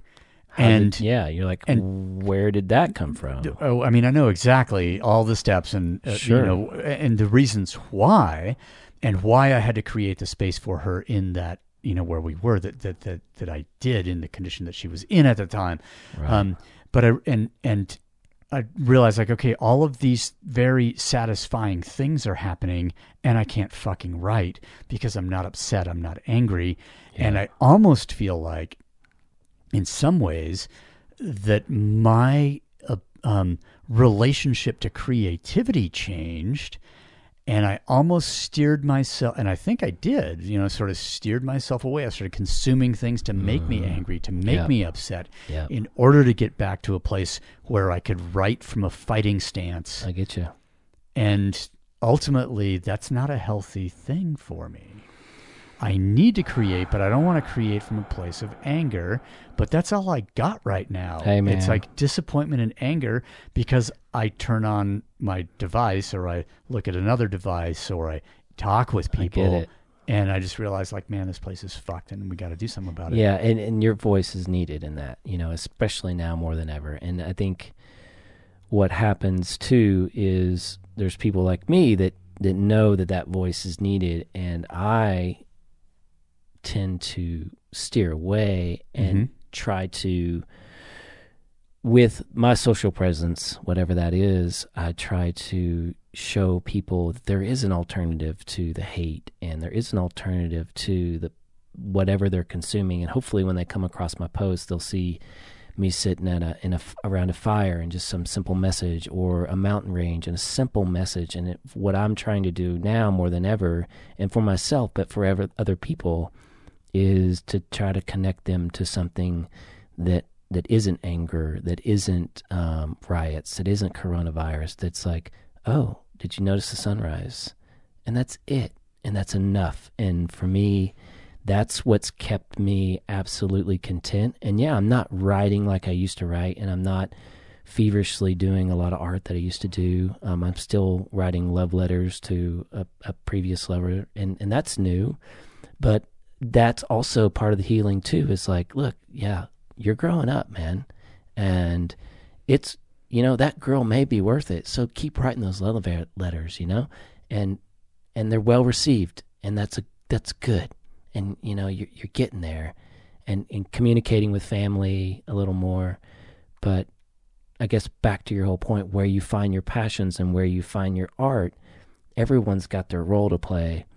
And if you resonate with that, I do. I listen to Rage Against the Machine every day. I listen to Ministry every day. I've got a very 9 Inch Nails. I got, Nirvana on fucking when I'm flying. Oh, you're just stuck in the 90s, Jamie. When I'm flying, I listen to the new Tool album. Pretty much every time I fly, I listen to Pneuma. And so Pneuma is it. Pneuma's it for me now. So when I'm flying, like I'm speed flying, paragliding, and I just have it on repeat. You talking about repeat on your Dave Tech, which is the great thing about the Spotify and the phone. I put it in my pocket, and that's the only song that I play over and over and over and over again. And so I'm not quite in the 90s, but I definitely I'm listening to this really hardcore shit all the time. But I'm also taking the time to just try to not push that on people, because people have enough heavy shit to deal with. Yeah. And for me, it's like this inside out, it's like, in cycling, you talk about going inside out, like just trying so hard that you become this other thing that's, and I think it's harder to become positive now than it is become negative. And I'm choosing the hard path.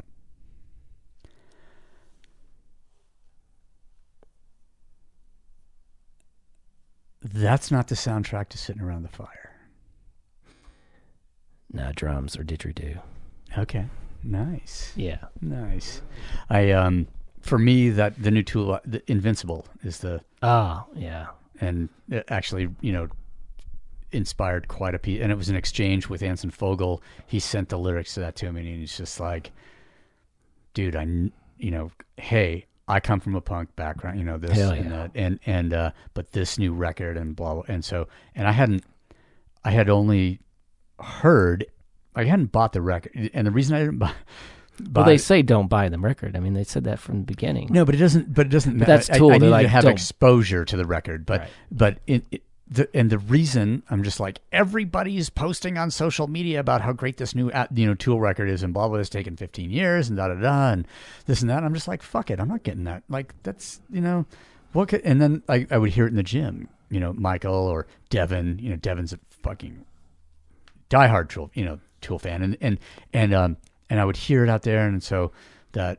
opening track, the Fear Inoculum track, or like that's the one that I heard. Which is actually pretty ironic now, if you actually listen to it closely. Fucking no shit, huh? It's exactly about Fear Inoculum. I mean, Fear Inoculum. We got COVID, we got Fear Inoculum, and the whole point of that whole song is like, don't let any of that affect you, and yet it's going to be just pushed down your throat, is what they're saying the whole song. Yeah. And man, here we are. Like I listen to that song all the time. Like, man, those guys were telling the future. Yes. Unbelievable. Fucking unbelievable. And Fear Inoculum is so sick. Yeah. And so that track, and then Anson sent me the lyrics to Invincible, and then I was just like, holy shit, I kind of resonate with this. I kind of feel this like deeply, and ended up in a reactive piece of writing called Vincible, because we are all defeatable. We ultimately, and I think we can, in many ways, not always, obviously, but there are many ways that we can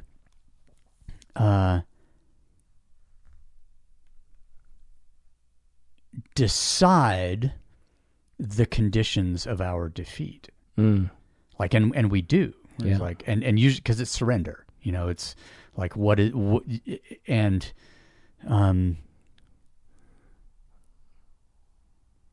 there is a sort of don't give up, don't quit vibe to that song.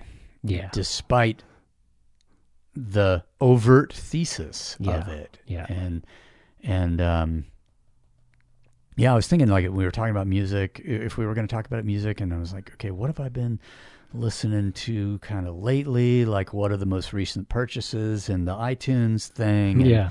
And I mean, actually, the track, I'm totally stoked because sometime in the next few days, the new Lamb of God record will be completely released. Like, they've dropped a couple of tracks. Right. And I am really fucking psyched for the Reality Bath song. Right. That, Randy wrote after we sat here in this same fucking podcast studio. Like, it sounds like a root I've heard of. It is a root. It's a root. It's an ideal. It's probably been repeated once or twice. It's maybe not. No, that root is unrepeated. See. And that's, Ian Seabrook has been working on this documentary about me, and that's the name of that doc also. And Ian was here and filmed the podcast that Randy and I did. What kind of headspace you got to be in to do that thing? Oh, that root? I mean, does it have to be in condition? You just have your head in condition. No, you have to have your head in condition. That root is there a lot. It's not like it didn't get repeated for 30 plus years because it's not there. It's been there, but almost invariably. There's one other root that got done on that face by, I think, a German or Austrian party that went up and was just like, whoa, okay, we're not down with that, but I think we can justify the risk over a little bit further to the right on this face. I think the guidebook description of that root is accurate, which is like of little value except for those suicidally inclined. Right. And I mean, it's the objective hazard, and it's. I think so. It's over. There's a big Sirac over it. Oh fuck yeah, yeah. And then, a big is not like okay. So I mean, big capital B. You got a city over you. Yeah. So that's one thing, and then the root itself. Not hard. That's it. Then you're just staring at doom above your like head. Not hard by modern standards in the sense of like it's there. You got a ribbon of ice for what, a couple thousand feet? Yeah, it's 1,800 feet, 600 meters, whatever. So 2,000 foot route. There's one pitch that we called 6+. It's probably consensus grade 6, depending on the condition. I mean, we were lucky to be on that pitch when during our first attempt the Seracs calved, because that pitch is so steep that everything went out over us. Oh, how cool. Oh, Jesus. How terrifyingly cool. How terrifyingly cool. But why else be in the mountains? I mean, not to say that is ridiculously dangerous, but why else do we go to the mountains? I hate to say it that way, but like people go to the mountains to find peace, but then there's people like us that go to the mountains to find meaning. Yeah, or to have that confrontation, or or just to roll the dice. Yeah. And for some reason our culture doesn't allow us to, even though we get in our cars every day and we know we're rolling the dice, but we don't really. But it's so normal because normal. But because everyone else is doing it, it seems normal. Right. Like, and I think there's an interesting thing about risk being normalized by group participation. Oh, man. Like, if other driving people are a car doing it, then it is must so be dangerous, safe. dude. Oh, fuck yeah. Everybody's talking about, this COVID thing's killed 74 people in 6 months. I'm like, how many people died on the interstate this week? This fucking week. Yeah. Out here? Oh, dude, I had a total out here. It's insane out here. Yeah. And that's the whole thing about all of it. It's like this risk versus reward, and like, really, people are like, oh, you do this and that and the other. It's like, well, you drive a car. Oh, I hear that all the time. No, you drive a fucking car. Meditate with it. You drive 70 miles an hour next to a big rig driving 70. Like, that's fast. There's a lot of variables there. Yeah. Oh, yeah. Objective. Like you said, herd mentality. Everybody's doing it, so it's cool. It's fine. But I think it's an interesting justification, too, for, like, even in a smaller group setting, it doesn't even have to be the interstate. It doesn't have to be, like, mass societal participation that makes us, unable to see or assess the risk.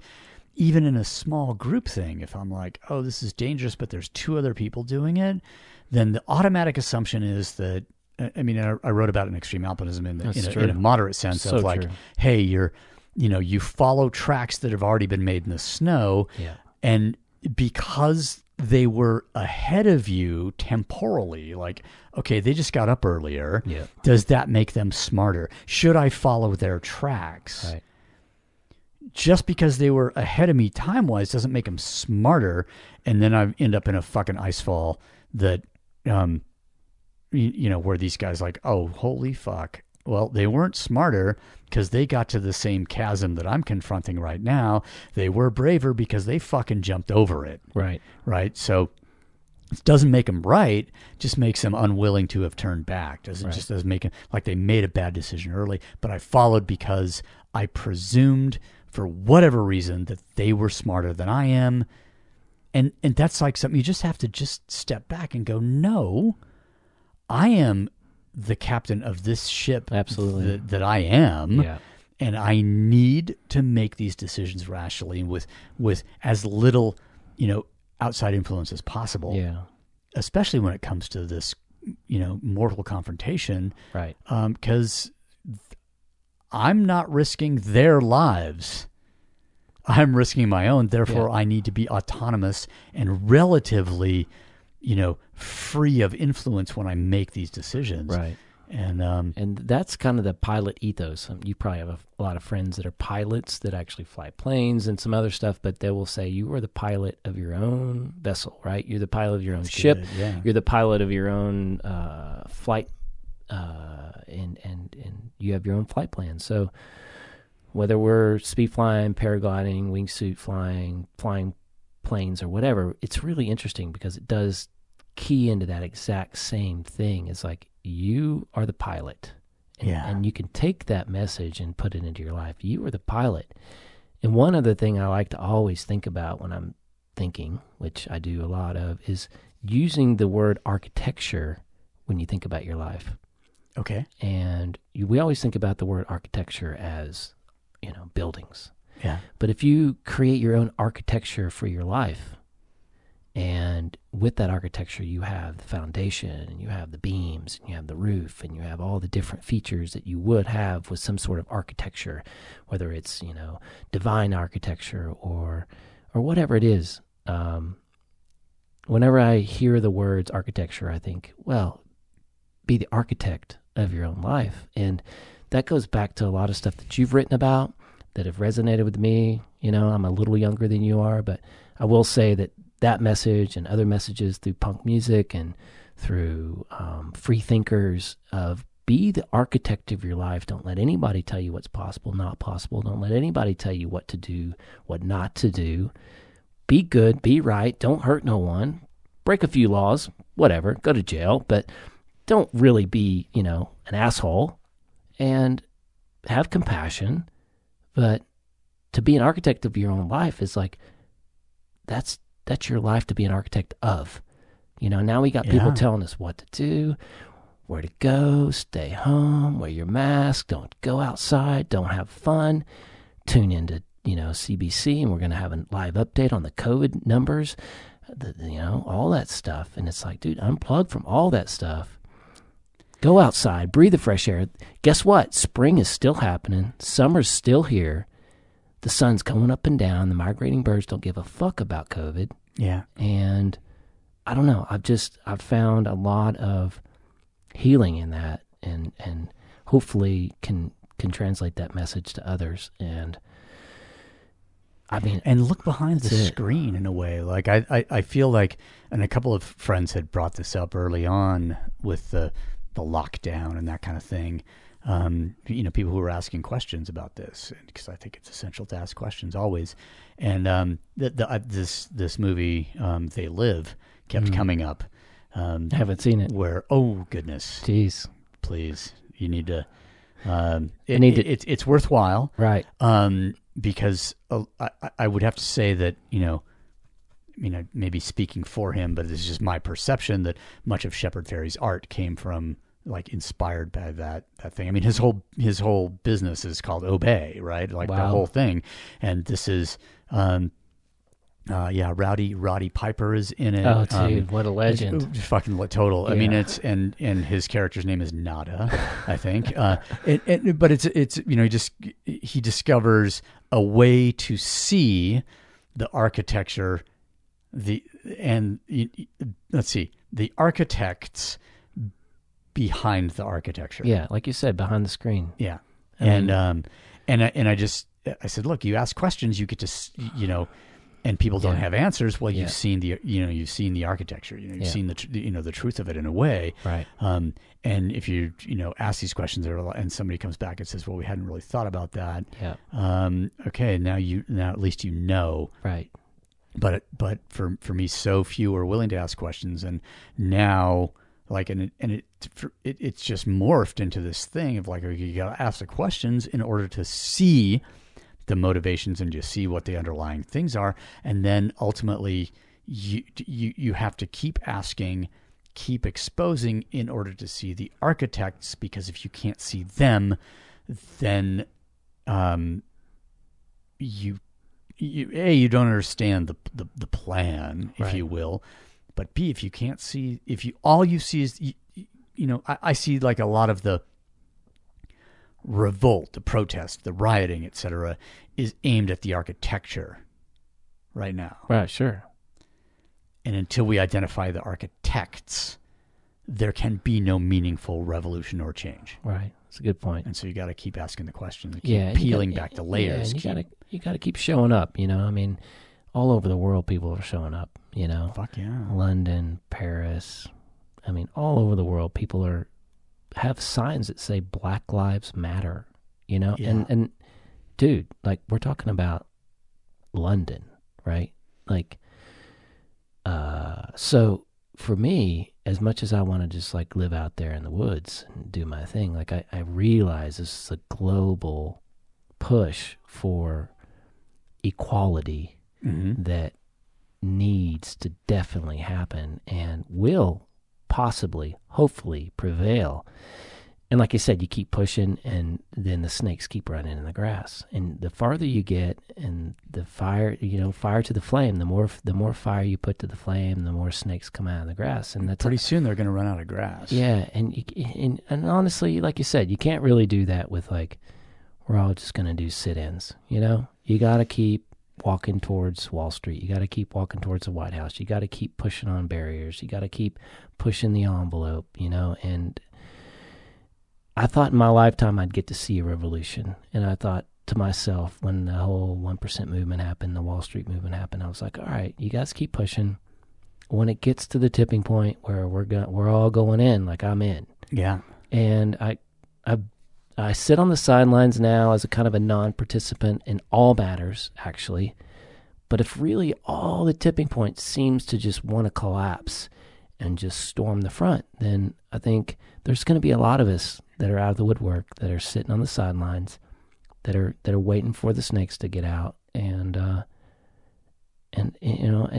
it's just part of human evolution. Like we all need to be treated equally. Yeah. There needs to be this whole idea, this systemic colonialization idea, and all the stuff that's been bred into humanity, is part of the evolution, but also is completely disgusting. Yeah. I saw a friend of mine walked up. We were flying, and she had these big bell bottom pants on, and she had this big thing sewn on her bell bottoms. It was just fantastic. It was a Ku Klux Klan member hanging from a noose. Okay. And it was a simple message. Yep. It said, "Hang in there, baby.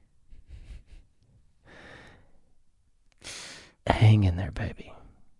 And I grew up in the South, man, and it was gnarly, man, and still is pretty gnarly. And, for them to throw nooses around some of these guys that, were, known lynchmen, hell yeah, fuck those guys. Yep. Our society and our culture, like I said, is not your friend. And, the more of those statues that get toppled, of these fucking pigs that have, like, literally just killed people and enslaved people. And yeah, that was the parliaments of their time. Not to quote the dude or anything, but it is definitely an interesting time to be alive. Probably, I don't know. It's crazy sitting here and going, wow, There's riots in the streets. People are wearing masks. Everybody's told what to do. It's like Orwell's like, it's a fucking nightmare, dude. It's 1984 plus. And hence the reason I'm just like, I'm out doing my thing. Just like, well, shit's getting real. I'm going flying, boys. I don't know what else to do. You know? And then I just try to make people happy. Whenever I see people that are having a hard time, I think the message is just like, we want to start a revolution, but it takes one person to tell one person, So as long as you can just do a little things for everybody and for yourself, you can't pour from an empty cup. Ain't that the truth? And I'll have to say that, our exchanges over the last year or whatever it's been, and certainly recently because, I'm asking questions and inquisitive, you've been making me think, Jamie. So yeah, what about? I mean, to make Dr. Doom think, man, I feel like I've like created my Maslow's hierarchy. Like coming in here, I'm like, man, like I saw it the first time the only time I've ever saw it. We met was, I think it was 93. You rolled through Little Rock, Arkansas, and you gave a slideshow at maybe Take a Hike or one of these small. You might even remember that gig. It probably was the East Coast tour. I think was spring of '95. Okay, actually. All right. Yeah, I think we were on our way to Tennessee. Well, you rolled through this random little rock climbing. You probably don't remember the place. I don't. Yeah, and maybe it was. Yeah, so it was in Little Rock, Arkansas. So this dude Mark Twight comes into town and rolls up there, and of course, has crazy posters for the slideshow with art that Randy Ratcliffe did. Yeah, like these crazy woodcuts. Yeah, and so I'd already knew about you, and most people that were there were, but it's like a rock and roll show. Mark walks up, says, "Yeah, we did some." I had a fucking killer sound system. Yeah, back then for fucking those big. shows. And actually, I got a big PA in my van. I need to show you. Nice. So kind of inspired by that. Music is definitely the medicine. Yes. So Mark shows up and full house or whatever. I don't know, maybe 50 people sitting in this old climbing shop. Stinky ass fucking La Sportiva shoes and some bad rock climbing wall up there with some like homemade holds, and I think he just said, "Yeah, we did some roots in Alaska."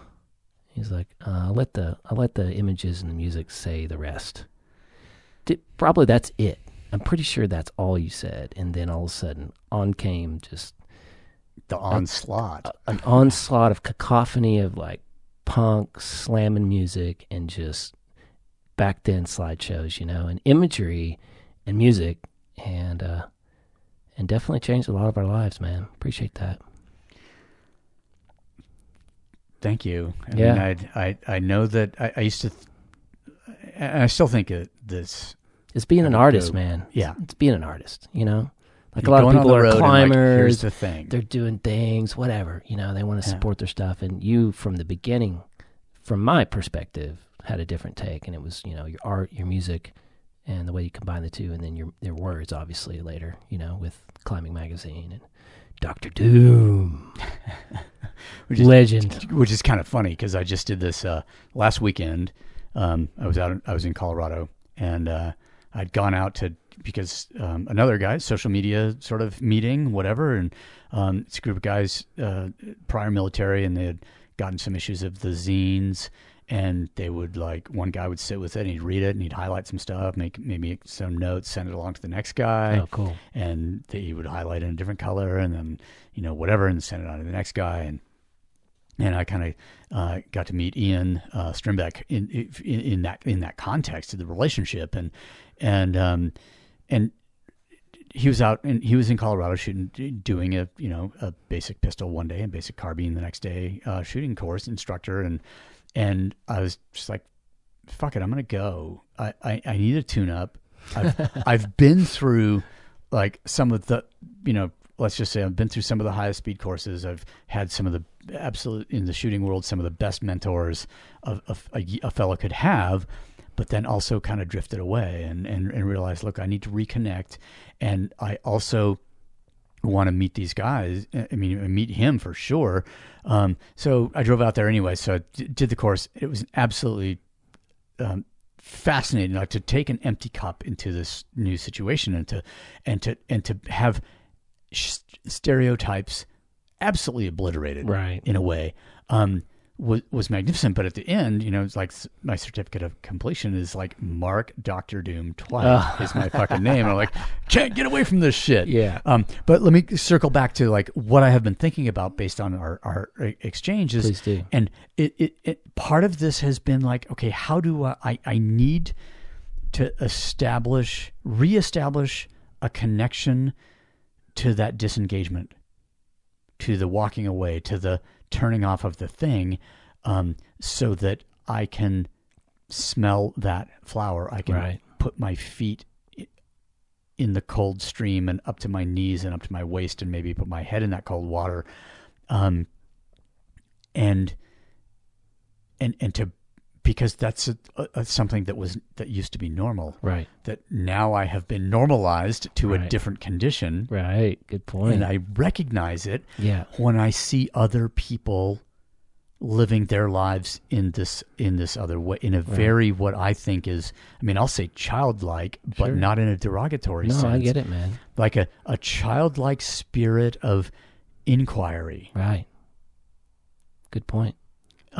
Is something that I feel like I need right now. Yeah. Well, and you're kind of an example of it for me. Yeah. Well, appreciate that, man. It's my honor to kind of be here and, almost be 50 years old and to be excited about every day to wake up to explore something new about myself or some new skill. And I think with that childlike, there's definitely like this other deeper wisdom that comes with a lot of the things that have happened in my life and your life and people's lives that, they've lived 50 years. And as much as you want to just kind of whitewash it over, it definitely... these things are fucking hewn from granite inside. They are those are the pieces of architecture, the foundation inside of us. Exactly. And once you kind of make peace with those things and you start building those pyramids of architecture and those things that even if they're ugly, you just put them in there anyway. And but some things, the interesting thing about, if we use the architectural metaphor, it's like the architecture does not become more functional or more aesthetic by adding more. Good point. And I think it's the same with us as human beings. Right. That even though I have all of this, I have an accumulation of me. Sure.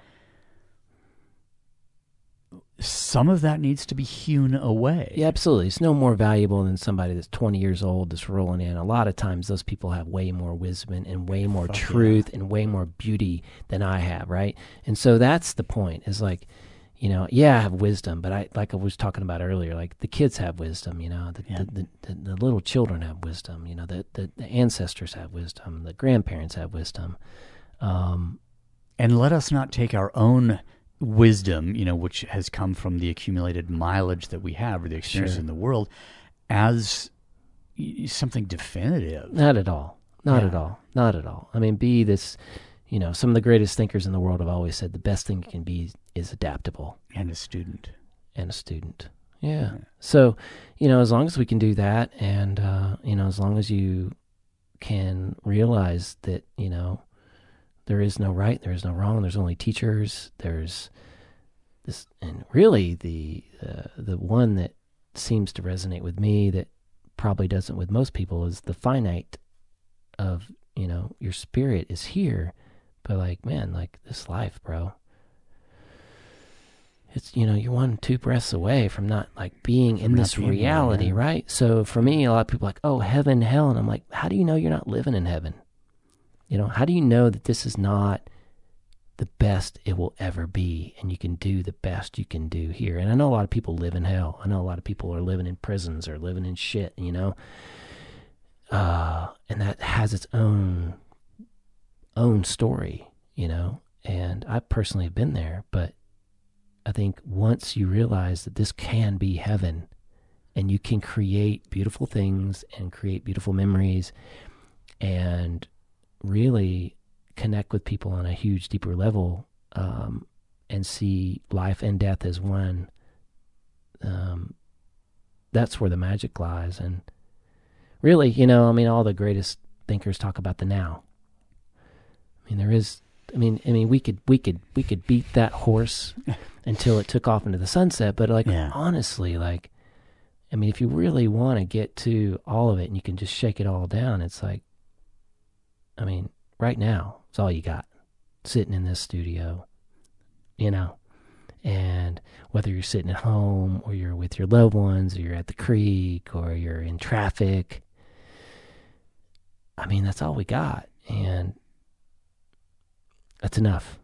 And that's another one of the greatest things that ever was said to me and can be said to people in strife, in grief, in depression, is I've seen a lot of psychoanalysts and doctors and really good workers of healing will just look at someone who's suffering and say, you are enough.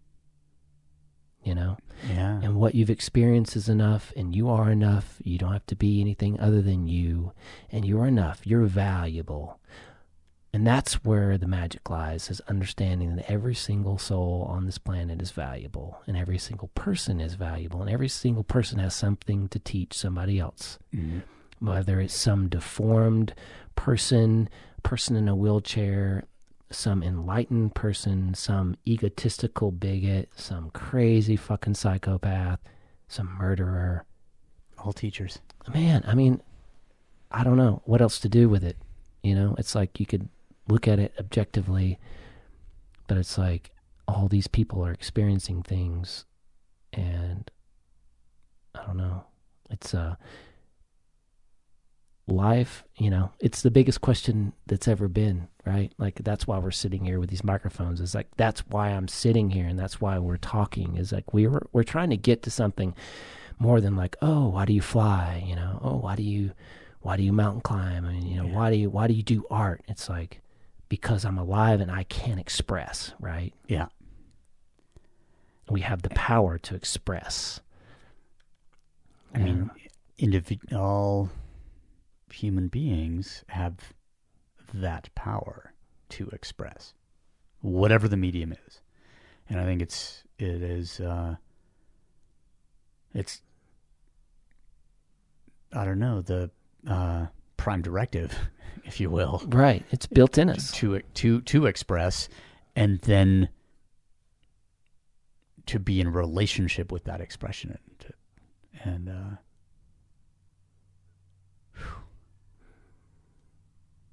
Yeah. I'm done. I mean, for now. Yeah, man. I feel. You feel good. I feel good. Yeah, they do too. I feel man. good, and I feel kind of spent. Yeah, I do too. It's a good time, man. Fucking hell! Thank you for being. You too, man. And coming here. You too, man. Yeah, I was definitely a little bit starstruck, you know, when we first started talking. And fucking hell. As most people would be, but then I was like, man, Mark, man, you know, dude knows what's up. And I'm a guy trying to figure it out like everyone else. And here's the thing: it's like, I did some stuff, and I said some stuff. I had a big mouth, and I had a pen, and I had some shit. I'm still trying to figure it out. That's the beauty of it, and that's the difference between you and a lot of people, right? I mean, that's like you and Rogan and all these guys are just like taking stock and turning out and listening to. And keeping your eyes open and your hearts open, and you know, and you have a platform in which to resonate these great messages for people. So I'm just Jamie. I live in a van. I'm a dirtbag. I'm 47. I'm a climber. I'm a base jumper. I just want everybody to be happy. And I'm Mark, and I'm 58, and I live in 1,000 square foot, you know, space, and we have this space, and sometimes we make shit, sometimes we erase shit, and without you, I wouldn't be here, sending this message on these microphones. So I really appreciate it, man. Thank you, and you're welcome. And this is. That's what it means to be human. It's what it means to be human. Yeah, dude. Exactly. Yeah, full circle, and really, I really appreciate. So thank you. Podcast. And